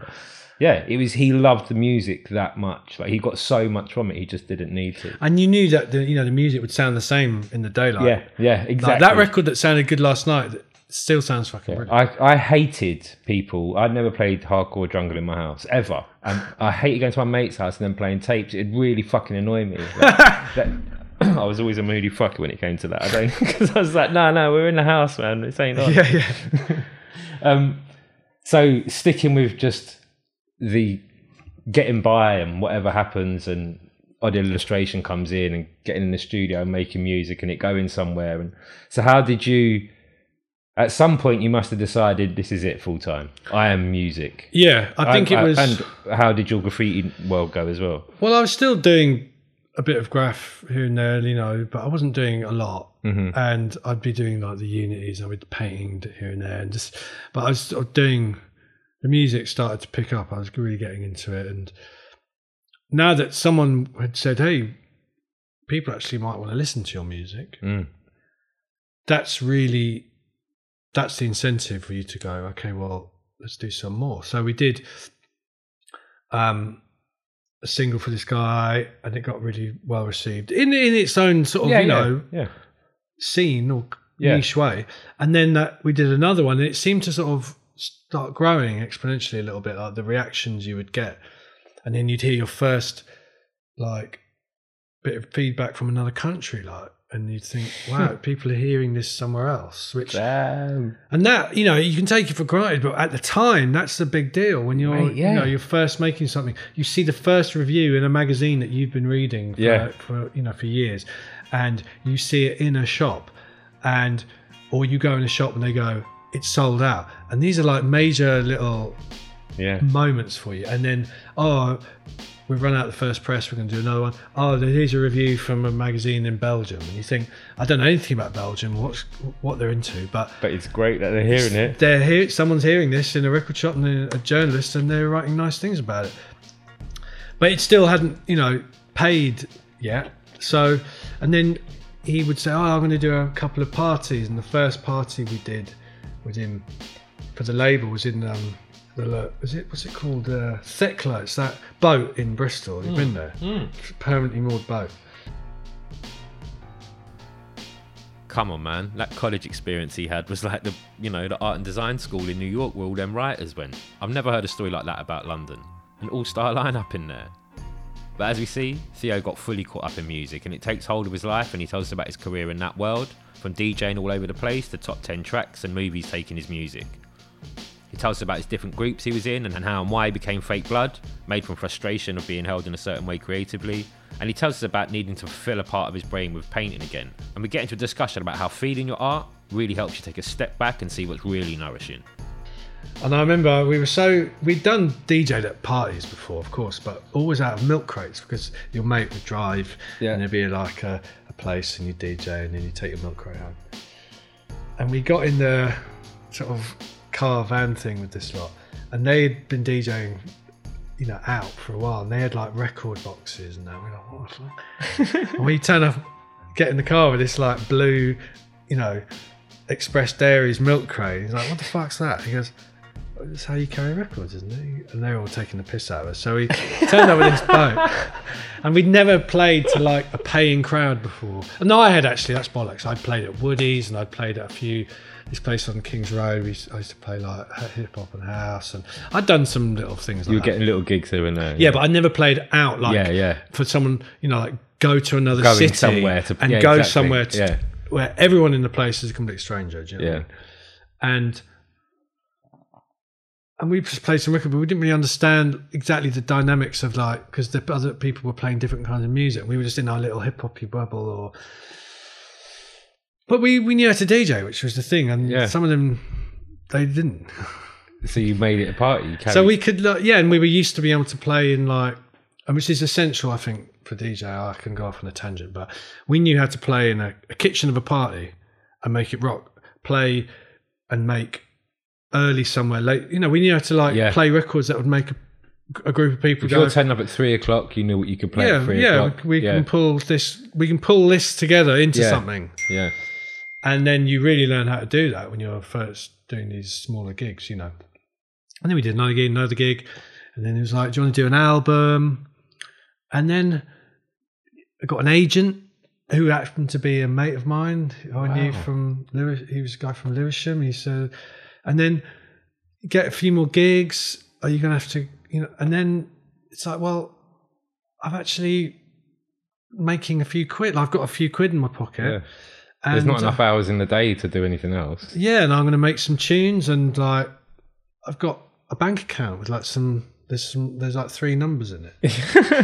And I don't need it this minute. Like, no, not 4 numbers yet. But 3. Yeah. And I can now go and rent a flat and pay a deposit on go and live in so I went and lived in because I'd been living at the top of my dad's house, basically, in the top room, and the house was like a bomb site, you know what I mean? It was covered in graff, and it was mad. That's a whole other story, man. Anyone who ever went there, that house was legendary. Your dad caved in. He didn't care. He didn't care. His theory was, God rest his soul, if I know you lot are upstairs, I know you're not out there.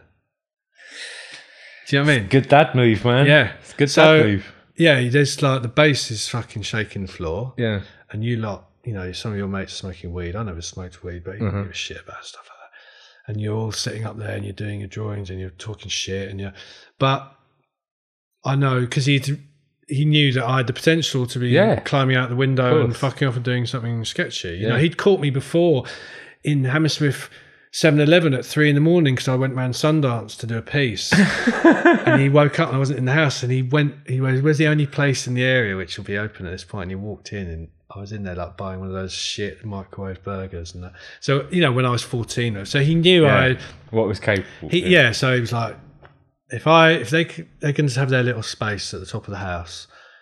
And it became a place where my friends would come because they wanted to see him, and because he wasn't like their dads. He would talk to them. Wicked. And he would like often they'd be up, and I'd throw the keys out. Yeah. And half an hour later, I'd be like, where's Thingy? Where the fuck's he gone?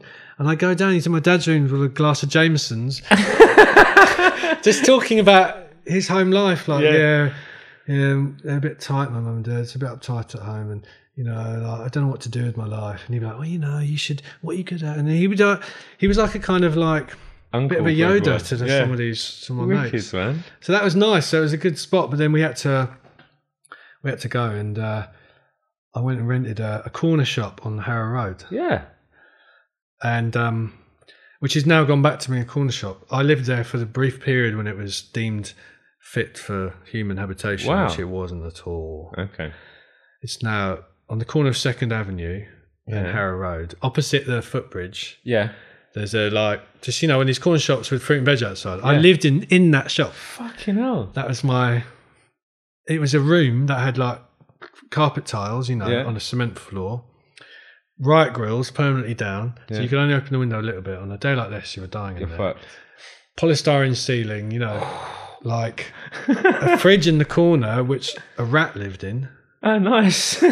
And this room full of like Albanian nutters who were fresh in town, who looked like headhunters, man. And they were in there like stamping all like to Terence Trent D'Arby.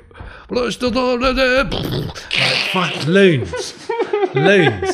And But that was your first place, yeah. yeah, and it was Amazing. just, and I was in there like making my tunes and just, you know, and then that was the point where, oh, this is my thing now. I make this is what I do. Yeah. And I've just got to enjoy it and carry on. And then it just sort of snowballed, you know, grew and grew. And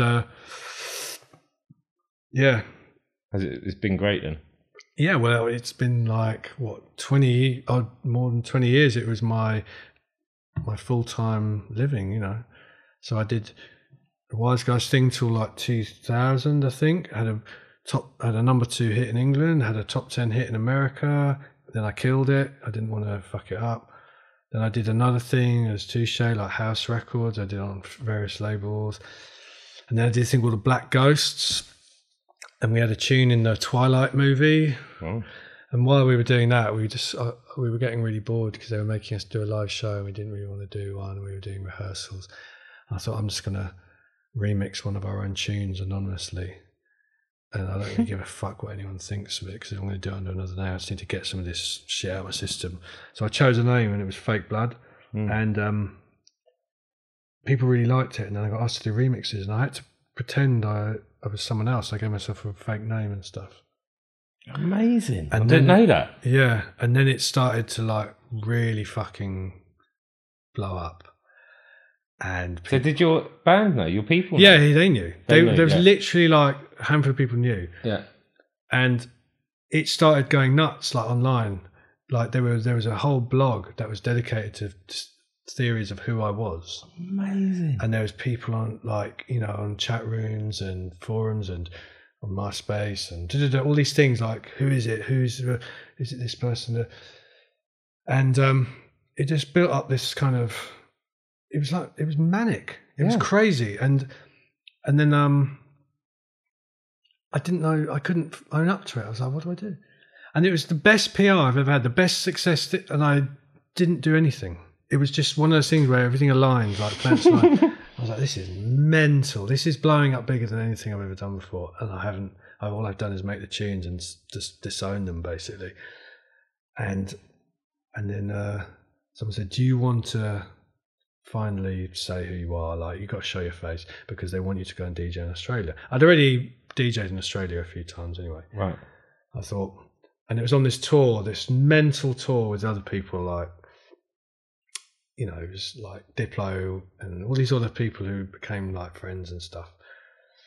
And I remember the madness on the first one where there were people just almost on top of each other because it was like the first time I was. Who is Fake Blood? Yeah, it was a. Did anyone ever wave. guess? It was buzz. I go, nah, no one. No one. And yet I'd been making tunes not long before that. That really did sound like if you just go back a little bit to this bit. That you can. You'll find it. You'll see who it is, and it's. Can you not?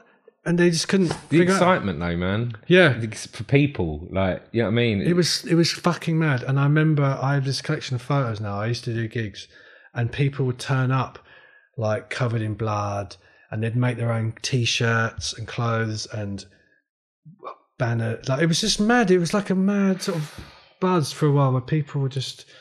And people were losing their shit at these gigs. And it was a real laugh. And then I just carried on and I did this single, Mars, which became a big, you know, sort of tune in the club world, which I just banged out, you know. And in your bones by now. and then I did another tune called I Think I Like It, which ended up being quite a big tune and stuff. And and then you're just traveling the world. But I had done that already quite a lot anyway, but DJing in the States all the time. With the other things you were doing. Yeah, previous. Fake Blood. But this was the biggest, exactly, this was a much higher level, like Australia and Asia. And it's just fucking grateful, but it was all just like many things. It's a series of right place, right time. But I think that's a disingenuous. I think I did some good stuff. I'm not going to be falsely humble. I did I worked at it. But what I didn't do, and what I then later became a bit of a stumbling block, is I didn't know, I don't know how to like hustle or promote myself. I don't have that, and that is essential these days. You need to be the one-man band who like blows your own trumpet and like knows how to set out your little brand or whatever the fuck you want to call it and talk about you. Even if it's to the point of like people who know how to use Instagram to like generate the right followings. And I just never had that in me. I knew how to make tunes, play tunes out, fucking smash up a crowd, make a good tune, but then someone would have to put that out or promote me, or it just becomes you in your everyday life, basically. And it isn't right place, right time anymore. It's just, I happen to be, the next thing for me is this. The next thing for me is this, because we just put ourselves on a journey. Yeah. But then if you there's also then the danger that if you don't keep up with that momentum, you're going to fall off. Yeah, and so by having... And that's when you have to really start working, because you can work to get to a certain stage. Then to keep that stage, it takes even more. And often the thing is, what's weird is that if you have gone through a process where managers have hyped you and promoters and PR people have known how to spin you, and you've made records under a certain formula that fits and will work, then you kind of know how to carry on. But with me, my successes were, I won't say accidental, but I never sat down and said, I'm now going to write a tune that's well big. It was just me doing things that felt honest at the time, and then people liked it. But they didn't like all of them, but the ones that they did, fantastic. But then the problem is you think, how do I do that again? What was it about it that people... And then if you try and copy what you did before, you fuck it up. Have you found yourself doing that at times? Well, yeah, I've done that at times, definitely, where you think, I need to do another one like that. But what was it about that people liked? And the thing is, if you do one that does sound... that's not what it is. It's something about the energy of the original thing, because of you made it at a point where you weren't really... Not giving a shit. You always give a shit, but it's like that slightly punk attitude where you're just like, I'm just going to do this. Yeah, this is what I'm making. This is what I'm doing. And if it doesn't fit what's going on at the moment, it's on you, and it's an honest, genuine gesture and output, artistic. And whether it's exactly, and then you'll just go again. It's pretty much like painting a wall or something. It doesn't matter if people don't like it or whatever. If it's a hit and a success and loads of people love it, amazing.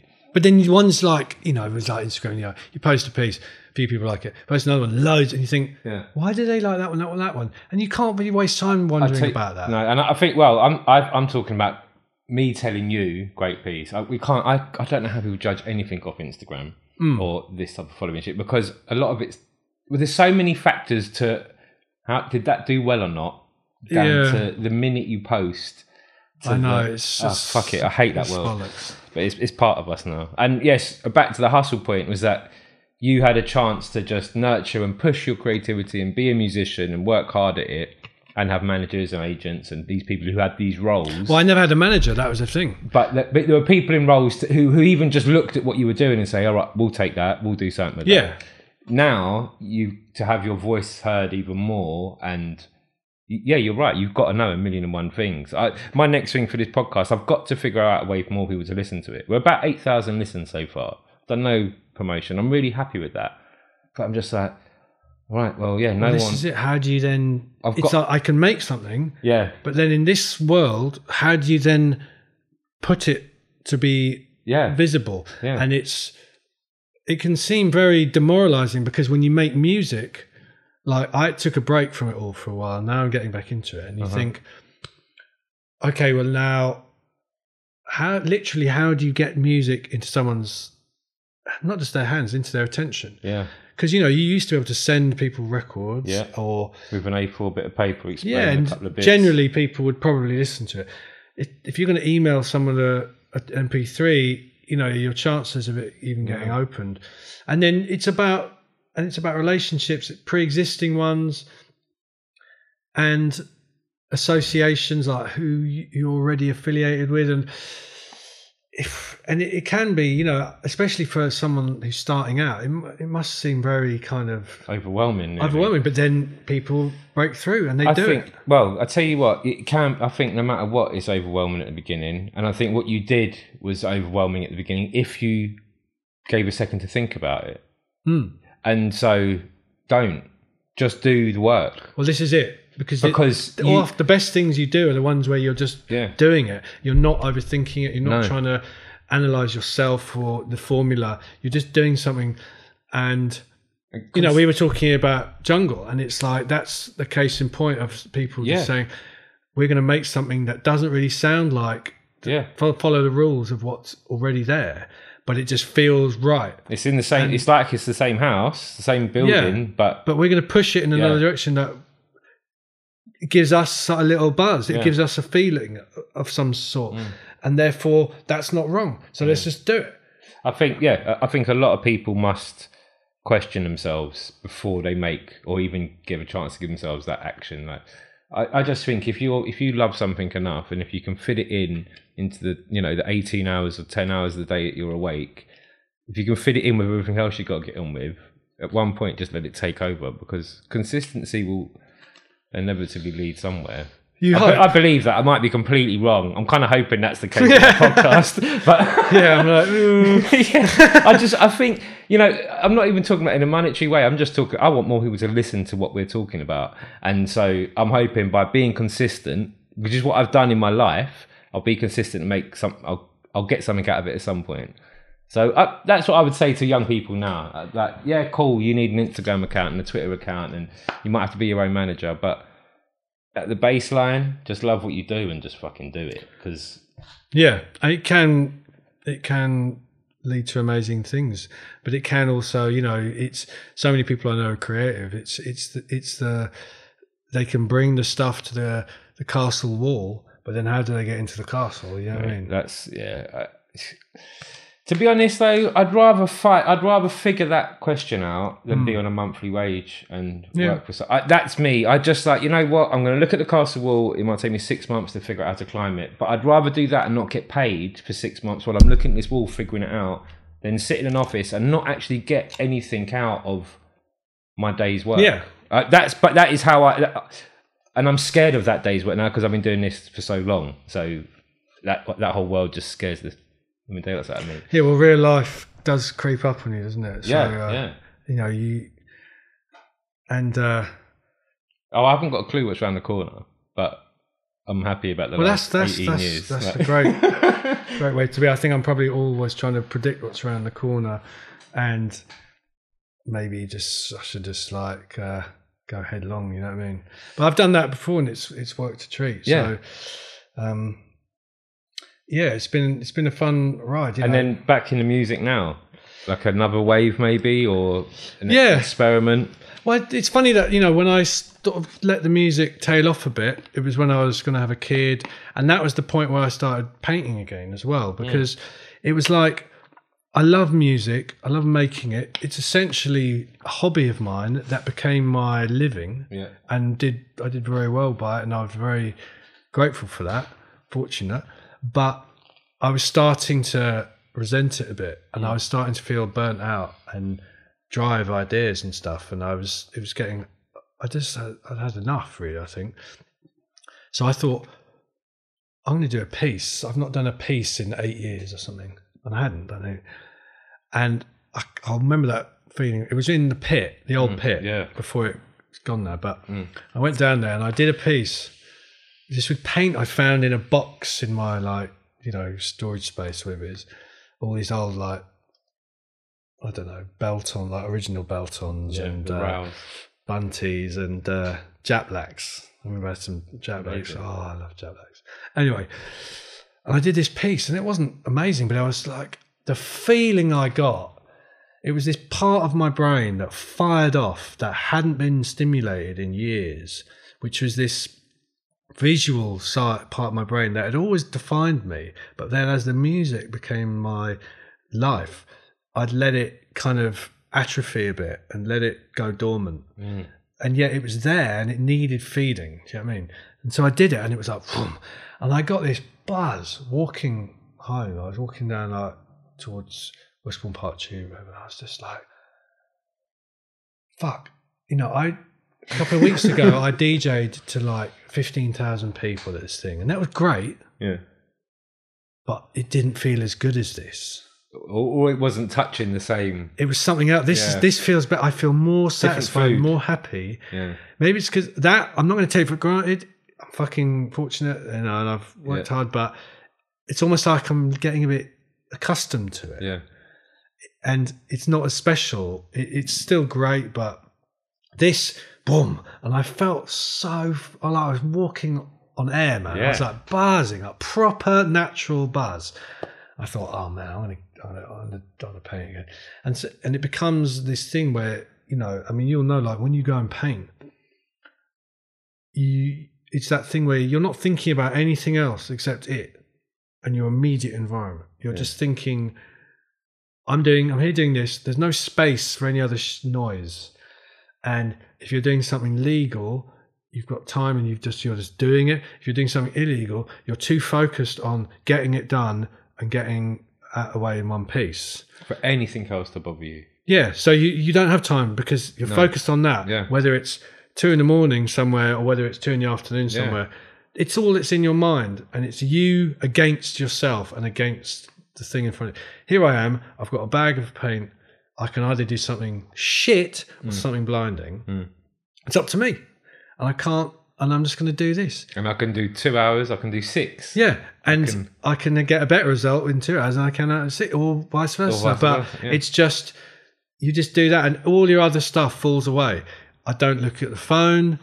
I don't even take a slash usually. I don't even hydrate. I'm just in that thing. And in that way, it was like, almost like therapy. Do you know what I mean? To do that.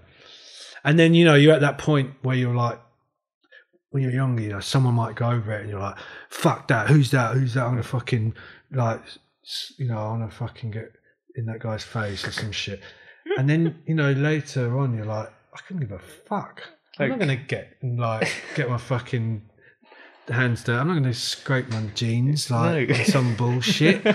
I've some colouring in. You know what I mean? I've got my photo, man. Yeah, I'm going to take a photo and I'm going to walk away and then, you know, whatever. I had a great day with my friends. You like, you know, you work out your fucking issues. You do whatever. I don't care. I don't give a fuck anymore. Who cares, man? Do you know what I mean? And I love it. I've got to the stage. I'm just like, don't take the bait. Don't take the bait. Just walk away. Yeah, it doesn't.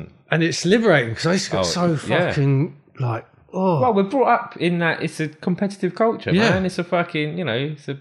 And also the turnover at these places is so high. Anyway. Yeah. But, you know, and you just one foot in front of the other. You just and painting becomes painting, man. It's beautiful at that stage. Yeah. And that's all it's about. It's just about painting and doing whatever you feel, whether you want to do a shit piece or whether you want to do an amazing piece, whatever you feel you can just do. And there's a couple of, you know, I've got mates who I paint next with, and that's kind of like, it's the only time I get to see these guys often. Yeah, you know what I mean? Yeah. Whereas we used to hang out and no one really hangs out. It's like, you know, we're doing our own thing, and we're having the odd chat, but it's like, you're not really hanging out anymore. Do you know what I mean? With people. Everyone's like spread out and separated and doing their thing and doing their London life or whatever. Yeah, and just fucking keeping their nose above the water. Do you know what I mean? Yeah, cutting through. But man, painting days for me, man, it literally is my hobby now. It's not my life. It was once my life, and it consumed me like that. Now it's my hobby, and it's the best thing, man. I get to see mates I don't hang out with often. As you say, you just don't hang out with them, and I try and make it the longest day possible. Yeah. And I just have, it's the greatest times, man. They're so fulfilling, and everything's off my shoulders. Everything. It's And I walk back to the tube or the car, and I Yeah. like look at my phone. It's like 7 texts, and then I'm like, oh. God, here we go. Yeah, I mean, it's, you know. I'll just write this a couple of stops before I start replying. I'm just going to live on this euphoria for a bit longer. Yeah. Wicked. So man. it's nice to have that there, you know, that Yeah. sort of, that's always there, you know. And And is it still the interest in the structure of the letters and Yeah. the characters you can pull off? And the well, I colour never really do palettes? characters. I mean, very rarely, so suppose, rarely, yeah. because I just can't be asked generally. Because I think, oh, can I then also have to do this? But you've put a lot into your pieces, man. These last 8 years, I guess, yeah. I mean, you've I worked guess- hard. You don't duplicate. You don't Yeah, but people don't like that. That's the thing. I don't duplicate, and people are like, oh, which style? You know, you haven't got one style. It's like, well, because No, I'm sorry, they're wrong. I think you can crop a snatch piece. I don't care what style it's in, and you know it's a snatch piece. well, that's mad when I hear something like that, because that's people would say that about tunes I've made. Like I would almost do blind tests, Yeah. and they go, "That's yours." And how do you know that? I haven't. He goes, must "Dude, be you can nice, just tell like yeah. the snares, the way you've done. It's like, Yeah. and everyone does that. I guess you unconsciously leave your fingerprints on things. Well, I think no, but that to me is when you build style. I don't at 16, 17, 18, 19, it's very hard to do that cropped shot and be like, yeah, that's them or that's that person. But if you've been painting longer than 10 years, you've got to have that. You've got to be able to crop that photo, ideally, and someone can say, especially a geek can say, that's who that is. There's definitely So a few geeks. I love the fact you go, and Zaki too. Like you've both, like the walls you've produced together have been amazing, man. I've got a chance to paint with you a couple of times, which is brilliant. But yeah, you paint different, but you're not painting the same piece over and over again, and which I think is fine as well. That's what I do. Like, I paint the same letter structure pretty much. The Yeah, same. but that's I also that's how I that's like just to a paint. different, yeah. It's just, and you it. explore different colour. And Oh yeah, therefore, yeah, and all yeah. of And that. there is something different in all the paintings, obviously, but it's I don't know. It's not because I think it's better to do. I just think my what you find attention span exciting. is Yeah. just that when I draw an outline on a piece of paper, yeah. the next one I want to draw a different shape. Not because I'm like that's done with. Just Yeah. it's just the way it happens. And then when I go and paint a piece, I'll often take different letters from different outlines. Wicked. So I won't just copy an exact outline. You could I'll have go, 3 bits of you. Yeah, I like the S and the N on that, but the A didn't really work. So I'll take the A from this one, Wicked. and then the H I'll just make up when I get there. I'll figure it out. Didn't get that far in the sketches. Yeah, because all my P, they all end in C, and then the H I'm like, H is boring. Yeah, it's just lines. Because all the Got it. H's look the same. So yeah, and like that's also what I love when I paint with a few mates and a crew thing. You all have the same background of it, and then you're like really good mates. So you'd have like me, Zaki, JDL, Cole, whatever, and then you all piece, and then you'd all stand back, and they're all so different. So different. But you're all like really tight Yeah. mates, and they all look like who they are, kind Yeah. of in a weird way. Well, Do you I tell you what, they're all so different between you. They're different to everyone else's piece as well in the scene, but they're stamped again. Your partners have all got that same thing as well. It's just like that's a definite this person. That's a definite. You know when you see a JDL piece, you know. Yeah. Like, you can see it from an angle and know it's a JDL piece. Is it? and it's kind of, to me, his pieces look like him. Yes, It's like the dogs look like their owners, you know what I mean? I can imagine. And it's like, yeah, it's funny. Zaki's pieces don't look like him, which is weird. It's like, although there's a sense. Part of it could look like 91 Zaki. Sometimes his pieces could look like a 91 Zaki. yeah, The photo shoot from Face magazine is what I'm thinking of. yeah, some and then of the his old pieces. Chrome Angel stuff. And, Yeah. his hair when he Yeah. had the 3-step Amazing. haircut done by Vogue WD. He was the coiffeur. He used to do all our Did he? Yeah. high tops and like that who did it? haircuts. Yeah, Crazy. Conrad. He's an interesting guy as well. And you went through the cruise as well for your graph career. Well, you repped- I suppose NHL was my first thing, New Horizons, and then I did, we had, what was it, CWS, of course.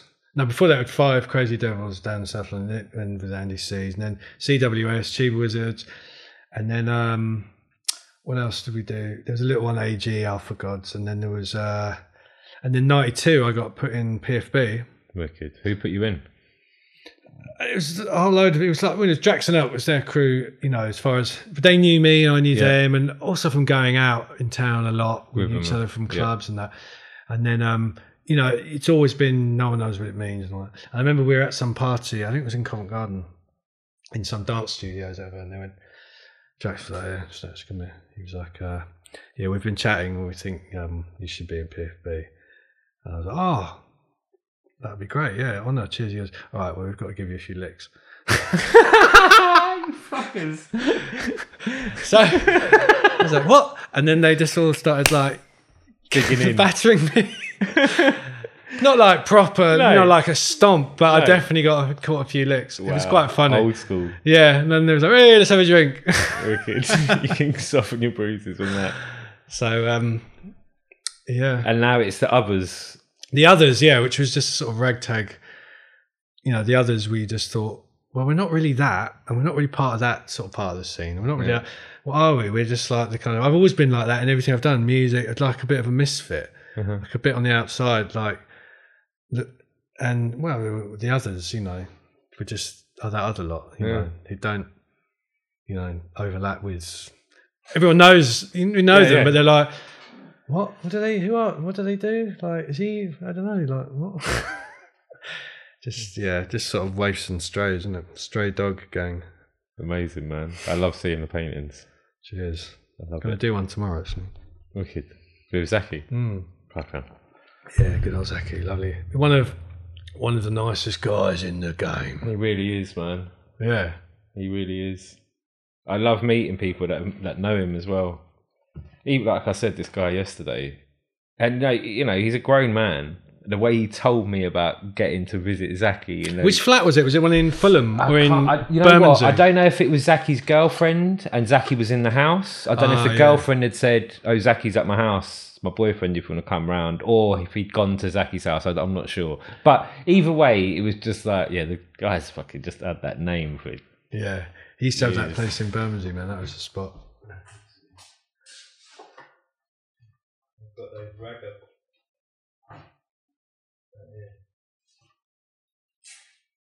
Oh yeah, fuck! I totally forgot about those.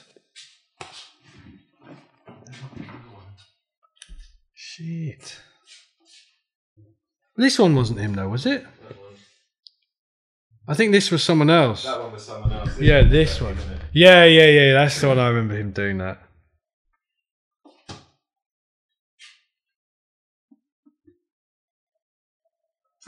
Done. When I first met Zaki actually, and he started telling me, we started talking about music and that, and then he mentioned Black Market and the years, and oh fuck, I think I remember you. Like, yeah, had a wicked chat, and I found them last year. I was well happy to get them. We used to have a laugh because I used to do like each other's haircuts, like clippers, and we'd always be cutting things in. Got a mad photo of us at Subterranea, and it's me, him, and Barney, this guy, my mate, who was Sophie's brother.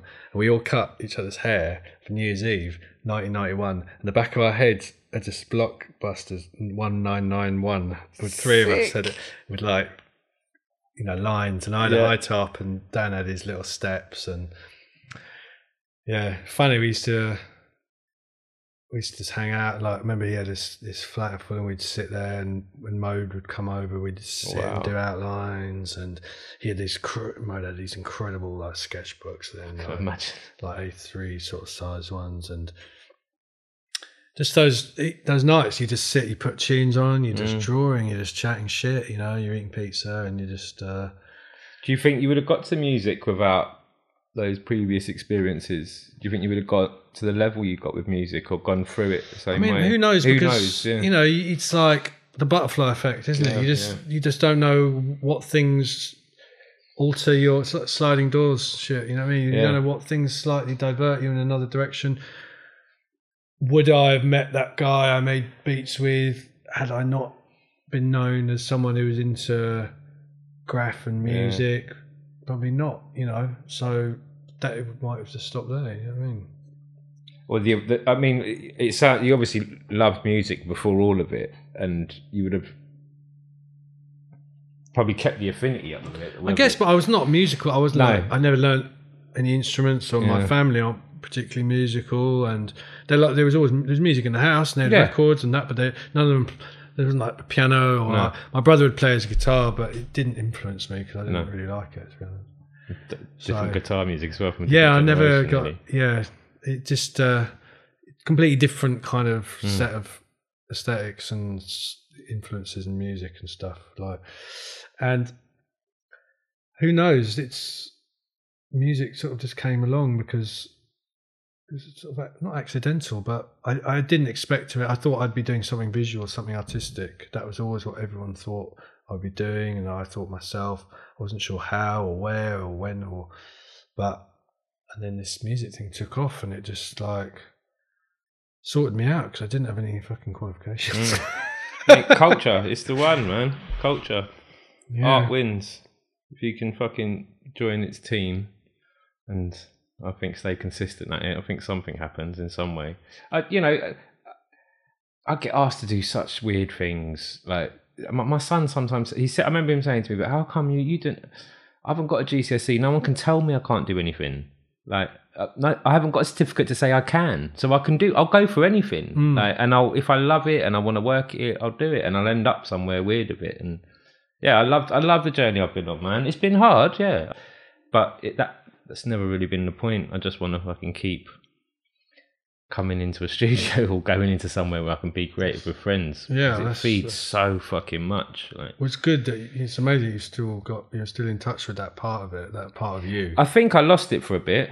I think I fell in love with. I've made money. Do you know what I mean? I think I fell in love. I got distracted.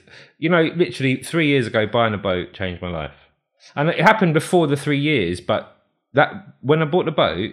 And I didn't have to rent a flat anymore, and I wasn't going to be kicked out of another flat because they were selling. And I was like, one fucking minute, I can make some more choices here.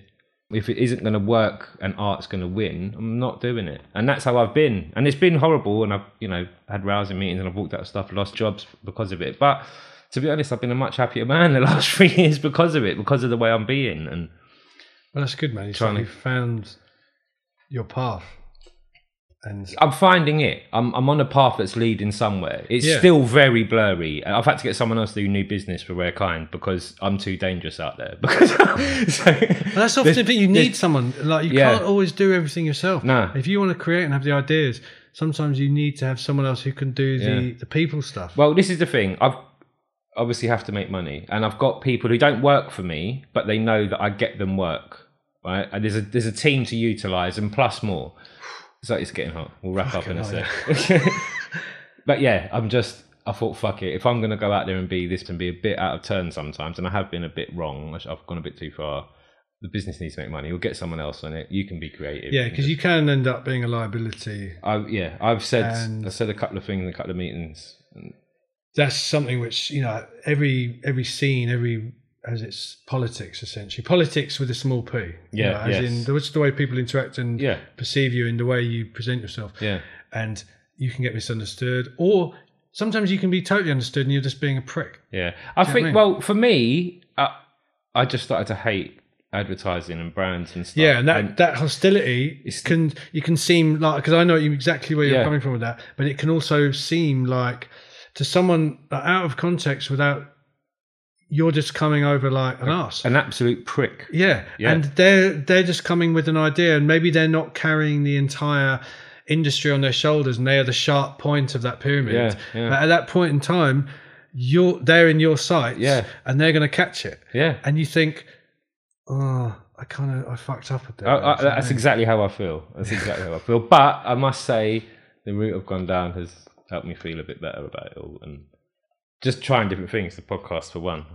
You've got to just keep, especially these days. You've got to kind of, what's the word? Diversified. Yes, you've got to. You can't just rely on. You've got to try and push different things and try different things, and it can be fun. It can be like, I don't know. It can be intimidating. It's stressful. It's hard work, but. And you've got a space here, which is great. And that's giving yourself a physical space to do something. Yeah. Even if it's like the corner of a room where it's like, well, I'm in the corner of this room, leave me the fuck alone. Or if it's just a little... This desk here when I'm in here to do Yeah. me Yes. and my thing, and I have to do that to make Because outside I haven't got the time and I can't. Yeah. I've got life and and so everyone needs that. They need their little zone. And you work towards it. I started all my shit in a sitting room. And when you're a Shared kid, flat. you've got your bedroom over, Yeah, and that's exactly, your yeah. thing. So you can sit there on your little computer, on your little decks, Yeah. on your little pad of paper. But when you're older, you're not really. You don't, unless you're lucky enough to have like a place which has spare rooms, and you've got to try and find a way of working and getting. Feeding. Because there's something where you need to get up and go somewhere where you're going, even if it's.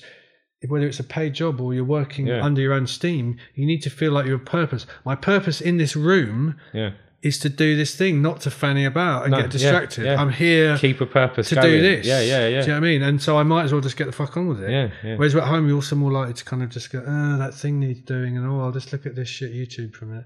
Whereas you need to... Mate, if people can give themselves that time, what it leads to is amazing, man. Yeah. It feeds so much, and... Yeah, you never butterfly effect again. You never know where it's going to go. But, and it's hard not to be selfish with it as well. Like you don't want to say, when I'm doing this, I need X amount of time because it's necessary for the future. But then people understand, like partners, and they're like, okay, when you're doing that, you need to be doing it. And in fact, my missus almost says, no, you do that more. Like, don't worry about your little man. As long as you're playing the right part in the partnership as well. We don't. Yeah. I'm the same with Bex, and my partner, my girlfriend. I'm just, as long as I respect and do the duties that are meant of me, and I do spend time with her. Cool, you having another late night? Not a problem. Yeah, because there are points where, especially when you're creating, you don't necessarily know. You can't always train it to come 9 in to at a 5 certain doesn't point. work. No. You might think, I need to do this thing at the moment. Yeah. And it happens. It used to happen a lot when I was making music intensively. You might be delivering something to someone who's in the States, so the hours are different. Yeah. Or they might need a change that needs, and I used to be very nocturnal, and I had to sort of train myself not to be. But there's still a part of me that is naturally like that. Yeah. And it's kind of trying to pop out occasionally, bubble out. Yeah. And although having a little kid, you think, I'm going to have a late night working tonight. And you start too, you're like conking out because you're just shattered. Definitely a level of real life that does fucking shake things up. I'm not that guy anymore. Yeah, I'm not that all-nighter. Maybe in 15 years. But I better get Listen, Theo, man, that was wicked. Thank you so much. Thank you. What a conversation. Theo is a creative force and has and keeps fine-tuning the way he puts out his creativity. An amazing journey so far, and I'm really looking forward to painting with him soon. And Zachary. Keeping his eyes and ears open to the goodness in his young years gave him something to follow in his life. And through hard work, a bit of consistency, and the right time, right place, Theo's achieved loads. Dope chat, inspiring as always, as each and every one of our stories are. So, with that in mind, again, reach out to me, tell me who you want me to be chatting to, or go and reach out to the people you want to tell them to come on to here. We need to have more conversations like this, and you know what? We're not restricting it to London, man. I want to chat to people around the world. We've got worldwide listeners. I see you all out there. The SoundCloud stats are sick. So look, get in contact. Instagram is at F24podcast, or you can get me on my Instagram at RareKindLDN. Let me know what you think, man. I'd love to hear your thoughts. Remember, love your city and love your culture. Art wins again. Still thinking of you, Robbo? This is F24.